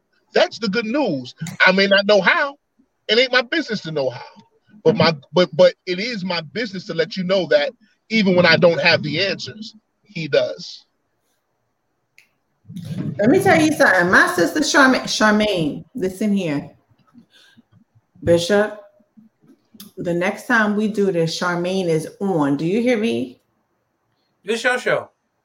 Charmaine is on and popping. Charmaine, do you hear me? Friend request me. Send me a whatever. You're on. Not a whatever. No. Listen, she could send me she could text and call me. Charmaine is on. You want to know why? Because I think that we need to discuss how we might not agree. I am not one who believes in we're going to agree to disagree. No, we're not going to do that. We're going to come to a common ground of understanding based on our own opinions. And we're not going to demonize each other for our opinions, but we're going to come down to understand why we feel the way that we feel and why we have the opinion that we have so that we can then understand. Period. I'm not one who agrees with I'm going to agree. I think that's passive aggressive BS. We don't need to agree to disagree. We just don't need to. Like, we're just going to agree to disagree. No, we don't need to agree to disagree. I have the mental capacity within my own self and within my own ability to cognitively understand that I can understand what you're saying and not agree with it at the same time. It just is what it is. So Charmaine, sister, you're my sister, and you're going to come up on here. You're going to sit right over there next to the bishop. I know y'all got kids and stuff, so we're just going to make sure that it's at a time when they're not necessarily purely needy of both of y'all at the same time, and we'll just work it out. So I think it's going to be dope. I think it's going to be necessary. I think it's going to be needed, and I also think it's going to be powerful. Number one reason why is because you two are married, and you might offer a varying opinion on topics. And it's good for married people to see that we don't always have to agree. You know how they say, how can two walk together at least they agree? That's another one of them scriptures. Totally out of context. Totally out of context. Y'all sit up here thinking, y'all need to agree with everything with a person that you married to or whatever the case may be. No, you do. But we're going to break all of that down because I think that is imperative for us to understand, you know what? Y'all will have a powerful marriage ministry. because y'all have varying opinions, varying views, but you also walk together. Therefore, you understand the ability to understand each other, understand where each other is coming from, understand each other's thought, understand how each other moves, and still love each other at the end of the day. So therefore, you know what? Let me say this. No, because people like to come against marriages like how you guys have, right? And because they don't understand it, right? And because they can't always quite get with it. But you guys have a very powerful marriage in where you can have two opposing opinions, but yet and still understand each other to come down to an agreeable stance to where you can still stand together and stand as one. People do not understand how you can actually stand as one, least you agree. But the common ground of agreement has nothing to do with a personal opinion. It has everything to do with what you actually stand on as a marriage. And I think that's imperative. And I think that's important that we have to begin to learn, and we have to begin to teach as part of marriage ministries, right? Because a lot of marriages have actually failed because we do not understand that I don't have to agree with you on everything, but the common ground of understanding is the fact that I love you and I understand where you're actually coming from, because I know your mind, I know your temperament, I know your heart, I know your intent. I know everything that is behind you. So I think that truly is something that possibly even you and her, because you have your own StreamYard platform that y'all can actually cultivate and build upon and actually grow upon as far as your ministry is concerned with each other, to teach other couples how are you able to do that, because a lot of people don't understand that level of a dynamic, because they just think that, I just got to go along to get along. No, you do not. No, you do not. You don't have to go along to get along. You have to go along. You know what, Dre? Put yourself back on black, fade to black. Okay. Yo, Dre, you dumb. Because he's so ignorant. Fade to black. Okay. Be like Jay-Z and fade to black. I was going to ask you if you needed your prayer shawl. Not the prayer shawl. I don't even have a prayer shawl anymore. I probably need to go buy a whole new one. But anyway, what I am saying is that I think that would be a very good addition to what y'all actually do have going on, because of the simple fact that y'all understand each other. And a lot of the times, what is failing in marriage, especially in ministry, is a lack of understanding. And we see that. That's why, people always want to compare the divorce rate in ministry to be so high. Part of that is due to a lack of understanding. Who are you called to be? Who am I called to be? What is my voice of reason? You know what I'm saying? And I think that in and out of itself is imperative, because y'all actually have two opposing views on the same topic. And I think that that is monumental. You know what I'm saying? And the fact that you and this DMX, you know what, Dre, we're gonna pray for you. See, thank you, because Dre over here doing these violins. You saw him, you know what I'm saying? Because he's so ignorant. But the truth of the matter is, Dre has his own ministry, right? And Dre has been birthing out this ministry for the last 10 years, okay? So Dre and his violins are going to be playing for him, because that is going to be the sound that he hears as he begins to birth forth this ministry that only he has. Okay? So, Dre over here, okay? Making this about me, though. Dre over here, okay? Mute yourself again, because you was already faded to black. So go back to where you was faded to, okay? Or just mute yourself. Back to the dark places, you devil. To the pits from whence you came. Hey, how many more trips you gotta take to make your vote? I was ready to go fade back to black. But anyway, Dre has a very powerful ministry because Dre's ministry is very much so built on community, and it's built on love, and it is truly built on his heart. And part of the issue that Dre has had as far as ministry is concerned, and the reason why he's only being birthed out right now is because of his heart has not been heard in the land. So we are at a time and a point now where his heart truly can be heard in the land because of the season that we are in. So Dre will deflect as much as he wants to deflect, okay? But Dre knows that he is called for this time and for this season. So therefore, he has truly been birthed out for this time. I met Dre many years ago as an don't activist. say it like that. Shut up. Sound like I'm as old as Oh my God.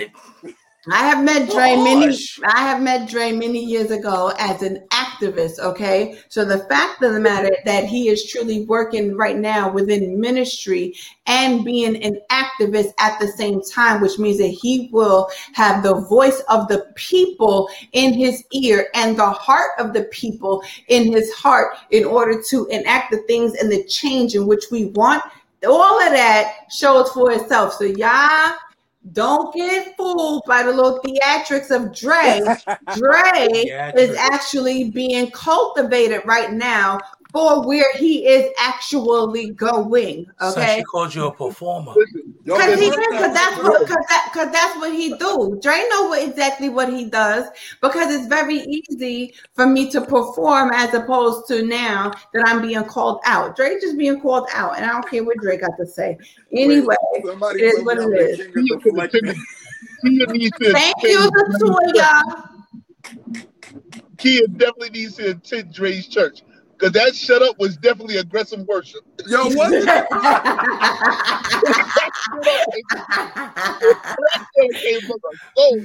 That was aggressive worship. Yo, was it not, Mel? Yes, sir. I think you found your assistant pastor, Dre. Yo. Shut up. Well, yo, Mel, I need a keyboard player. We gonna talk about that after. Y'all are crazy.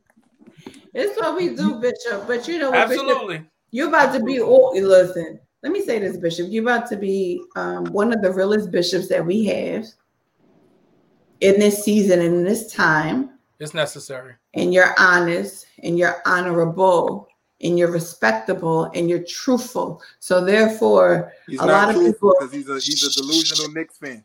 I'm about to mute. I'm sorry. We've won 9 out of 10. We've won 10 out of 11. So mute, we don't care about the Suns. We over here doing what we do in the land of holiness. See, that's why he done faded to black. Oh yeah, fade to black. That was another win tonight by 20. You know what I'm saying? So hello.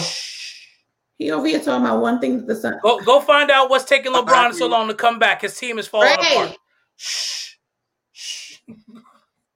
10 out of 11. Over here.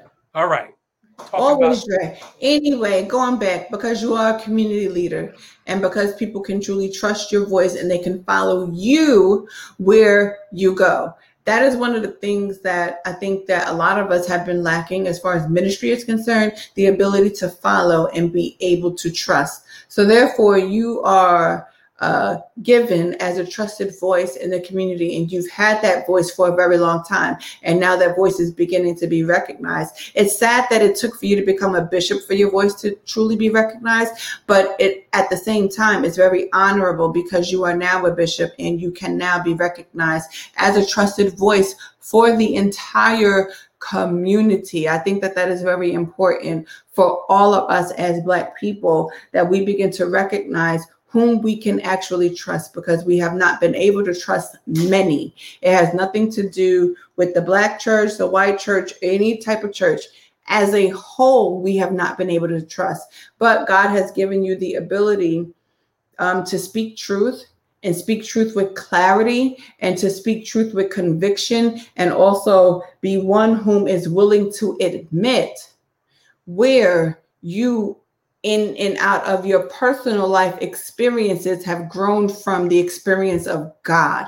In truth, I think that is one of the things that your ministry is really and truly built on. Your ministry is built on truth.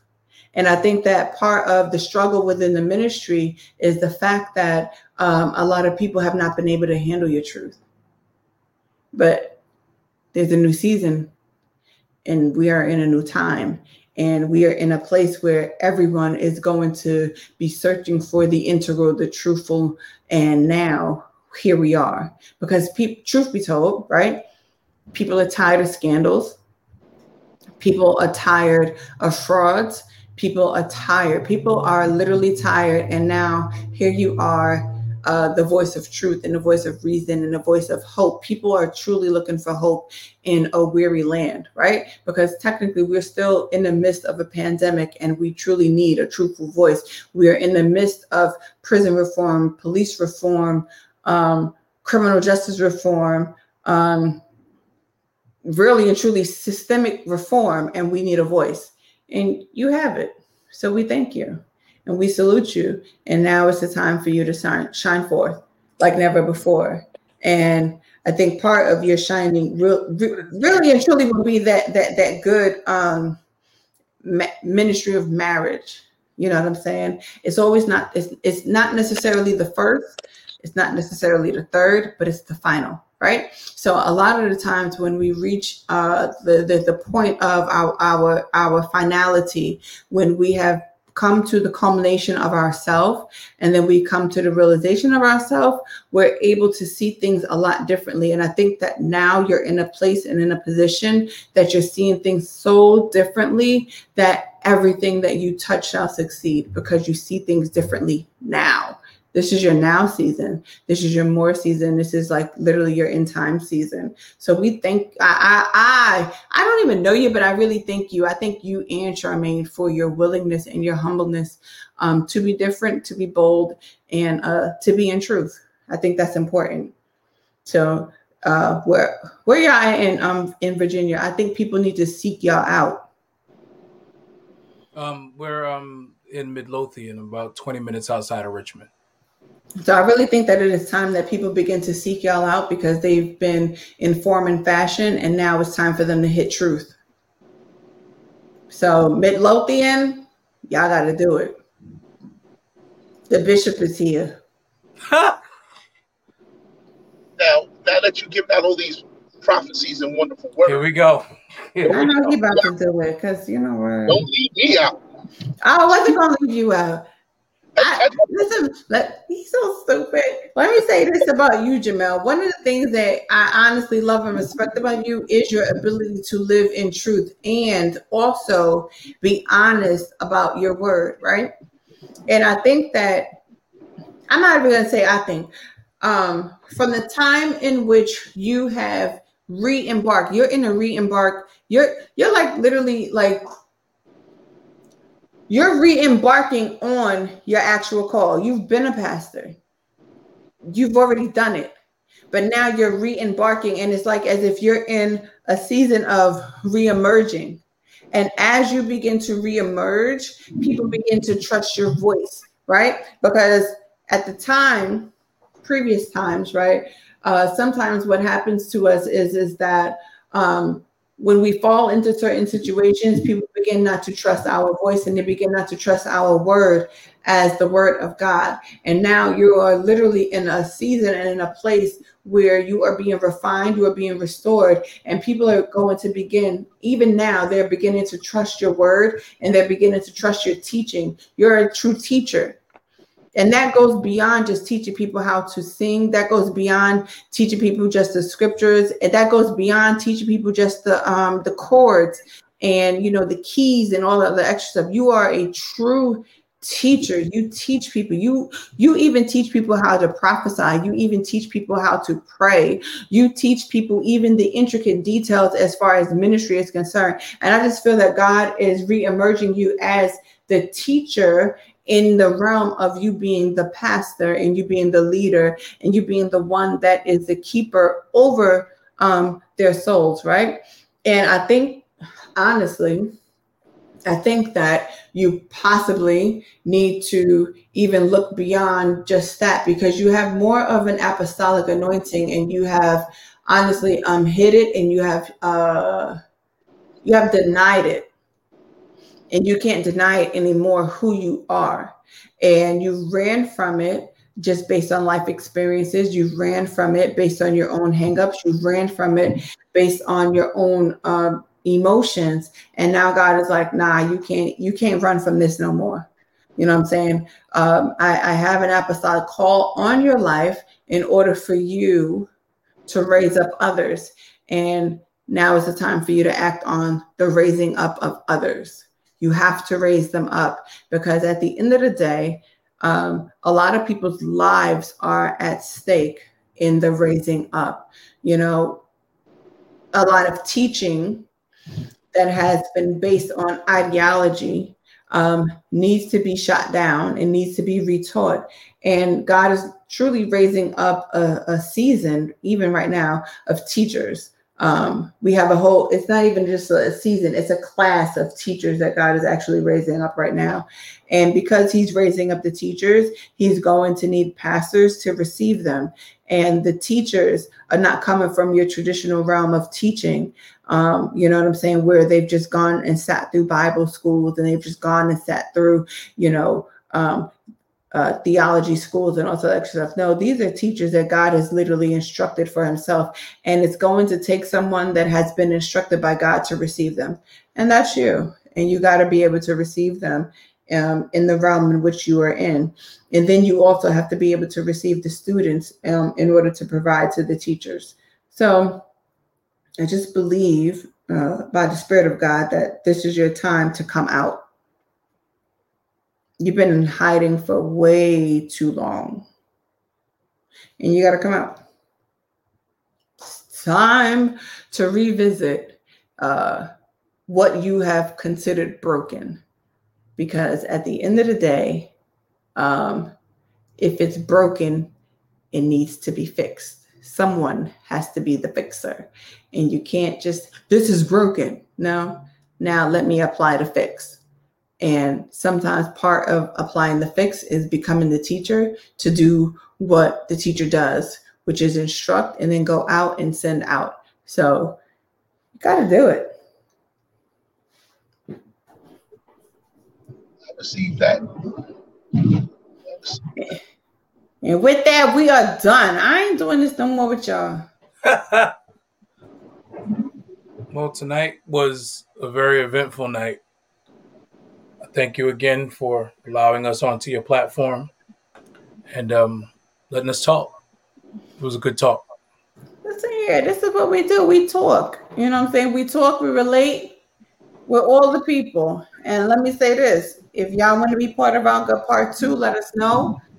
Reach out to Bishop, reach out to Jamel, reach out to Dre, reach out to myself. If y'all would, especially good old Q, Elder. I think Elder has a lot to say. And I think that is good for us to invite other people into the conversation. So Absolutely. Y'all come on. You know what I'm saying? Charmaine, you're my girl. Come on. And anybody else. We can host up to 10 people, including myself. So we can host up to 9 additional people. And I think that all of us have a level of respect for each other and each other's opinions. And I think that because of that, this works. So at the end of the day, anyone that I invite up to this platform is because we have that level of respect for each other, that level of honor, that level of love and appreciation, all of that. So it truly would be an honor for me to have anyone to come up on this platform and truly bestow upon all of us, everyone that is up here, the same level of respect while still giving your opinion. So y'all are more than welcome. I am not, like I said before, y'all hear me and Dre go at it privately. We gonna go at it on screen, off screen, whatever screen. Me and Jamel go at it on screen, off screen, whatever screen, because at the end of the day, we are all passionate. We respect the bishop, so I might not go at the good bishop. You know what I'm saying? Whatever the case may be, I respect. Shut up, Jamel. Ain't nobody scared of you, Lewis. You know what I'm saying? I might not go at the bishop. You know what I'm saying? I might be like, well, you know what you might want to do. That's okay, because Dre and Jamel will go at me, and I'll go right back at them. So because they men. So you know what I'm saying? As a woman, you let men do men things. See, you know, I'm a teacher. You let men do men things. As a woman, I'm not squaring up with no man. Like I'm not doing all that unless you bring it to me. Because if you do, understand, I have no problem holding my own. Trust and believe. She has done it very well. Anyway, but we ain't talk about that. So what I'm saying is that you are more than welcome to come up here. Lady Latoya, you are more than welcome to come up here. Alta, you already got it. All y'all got to do is once we put out the flyer for part 2 of this entire conversation, y'all just be like, come on, invite, and we're going to invite, and we're going to have a good time. We're going to have a good conversation. That's how we roll. Dre, what is going on here? Because do I need to text him so he could? He's in darkness. I don't know. You know, he's I need him going through in. something. Apparently, he's going through something. I don't know what it is. You banished him to the bathroom. You banished him to the nether places. Look, I feel like I'm in Poltergeist. Like Carrie Ann walking to the Dre into outer darkness. Right, out of darkness. Sweet Jesus. No. It'd be like you got everybody else up here with their name and you got that one black box. Yeah.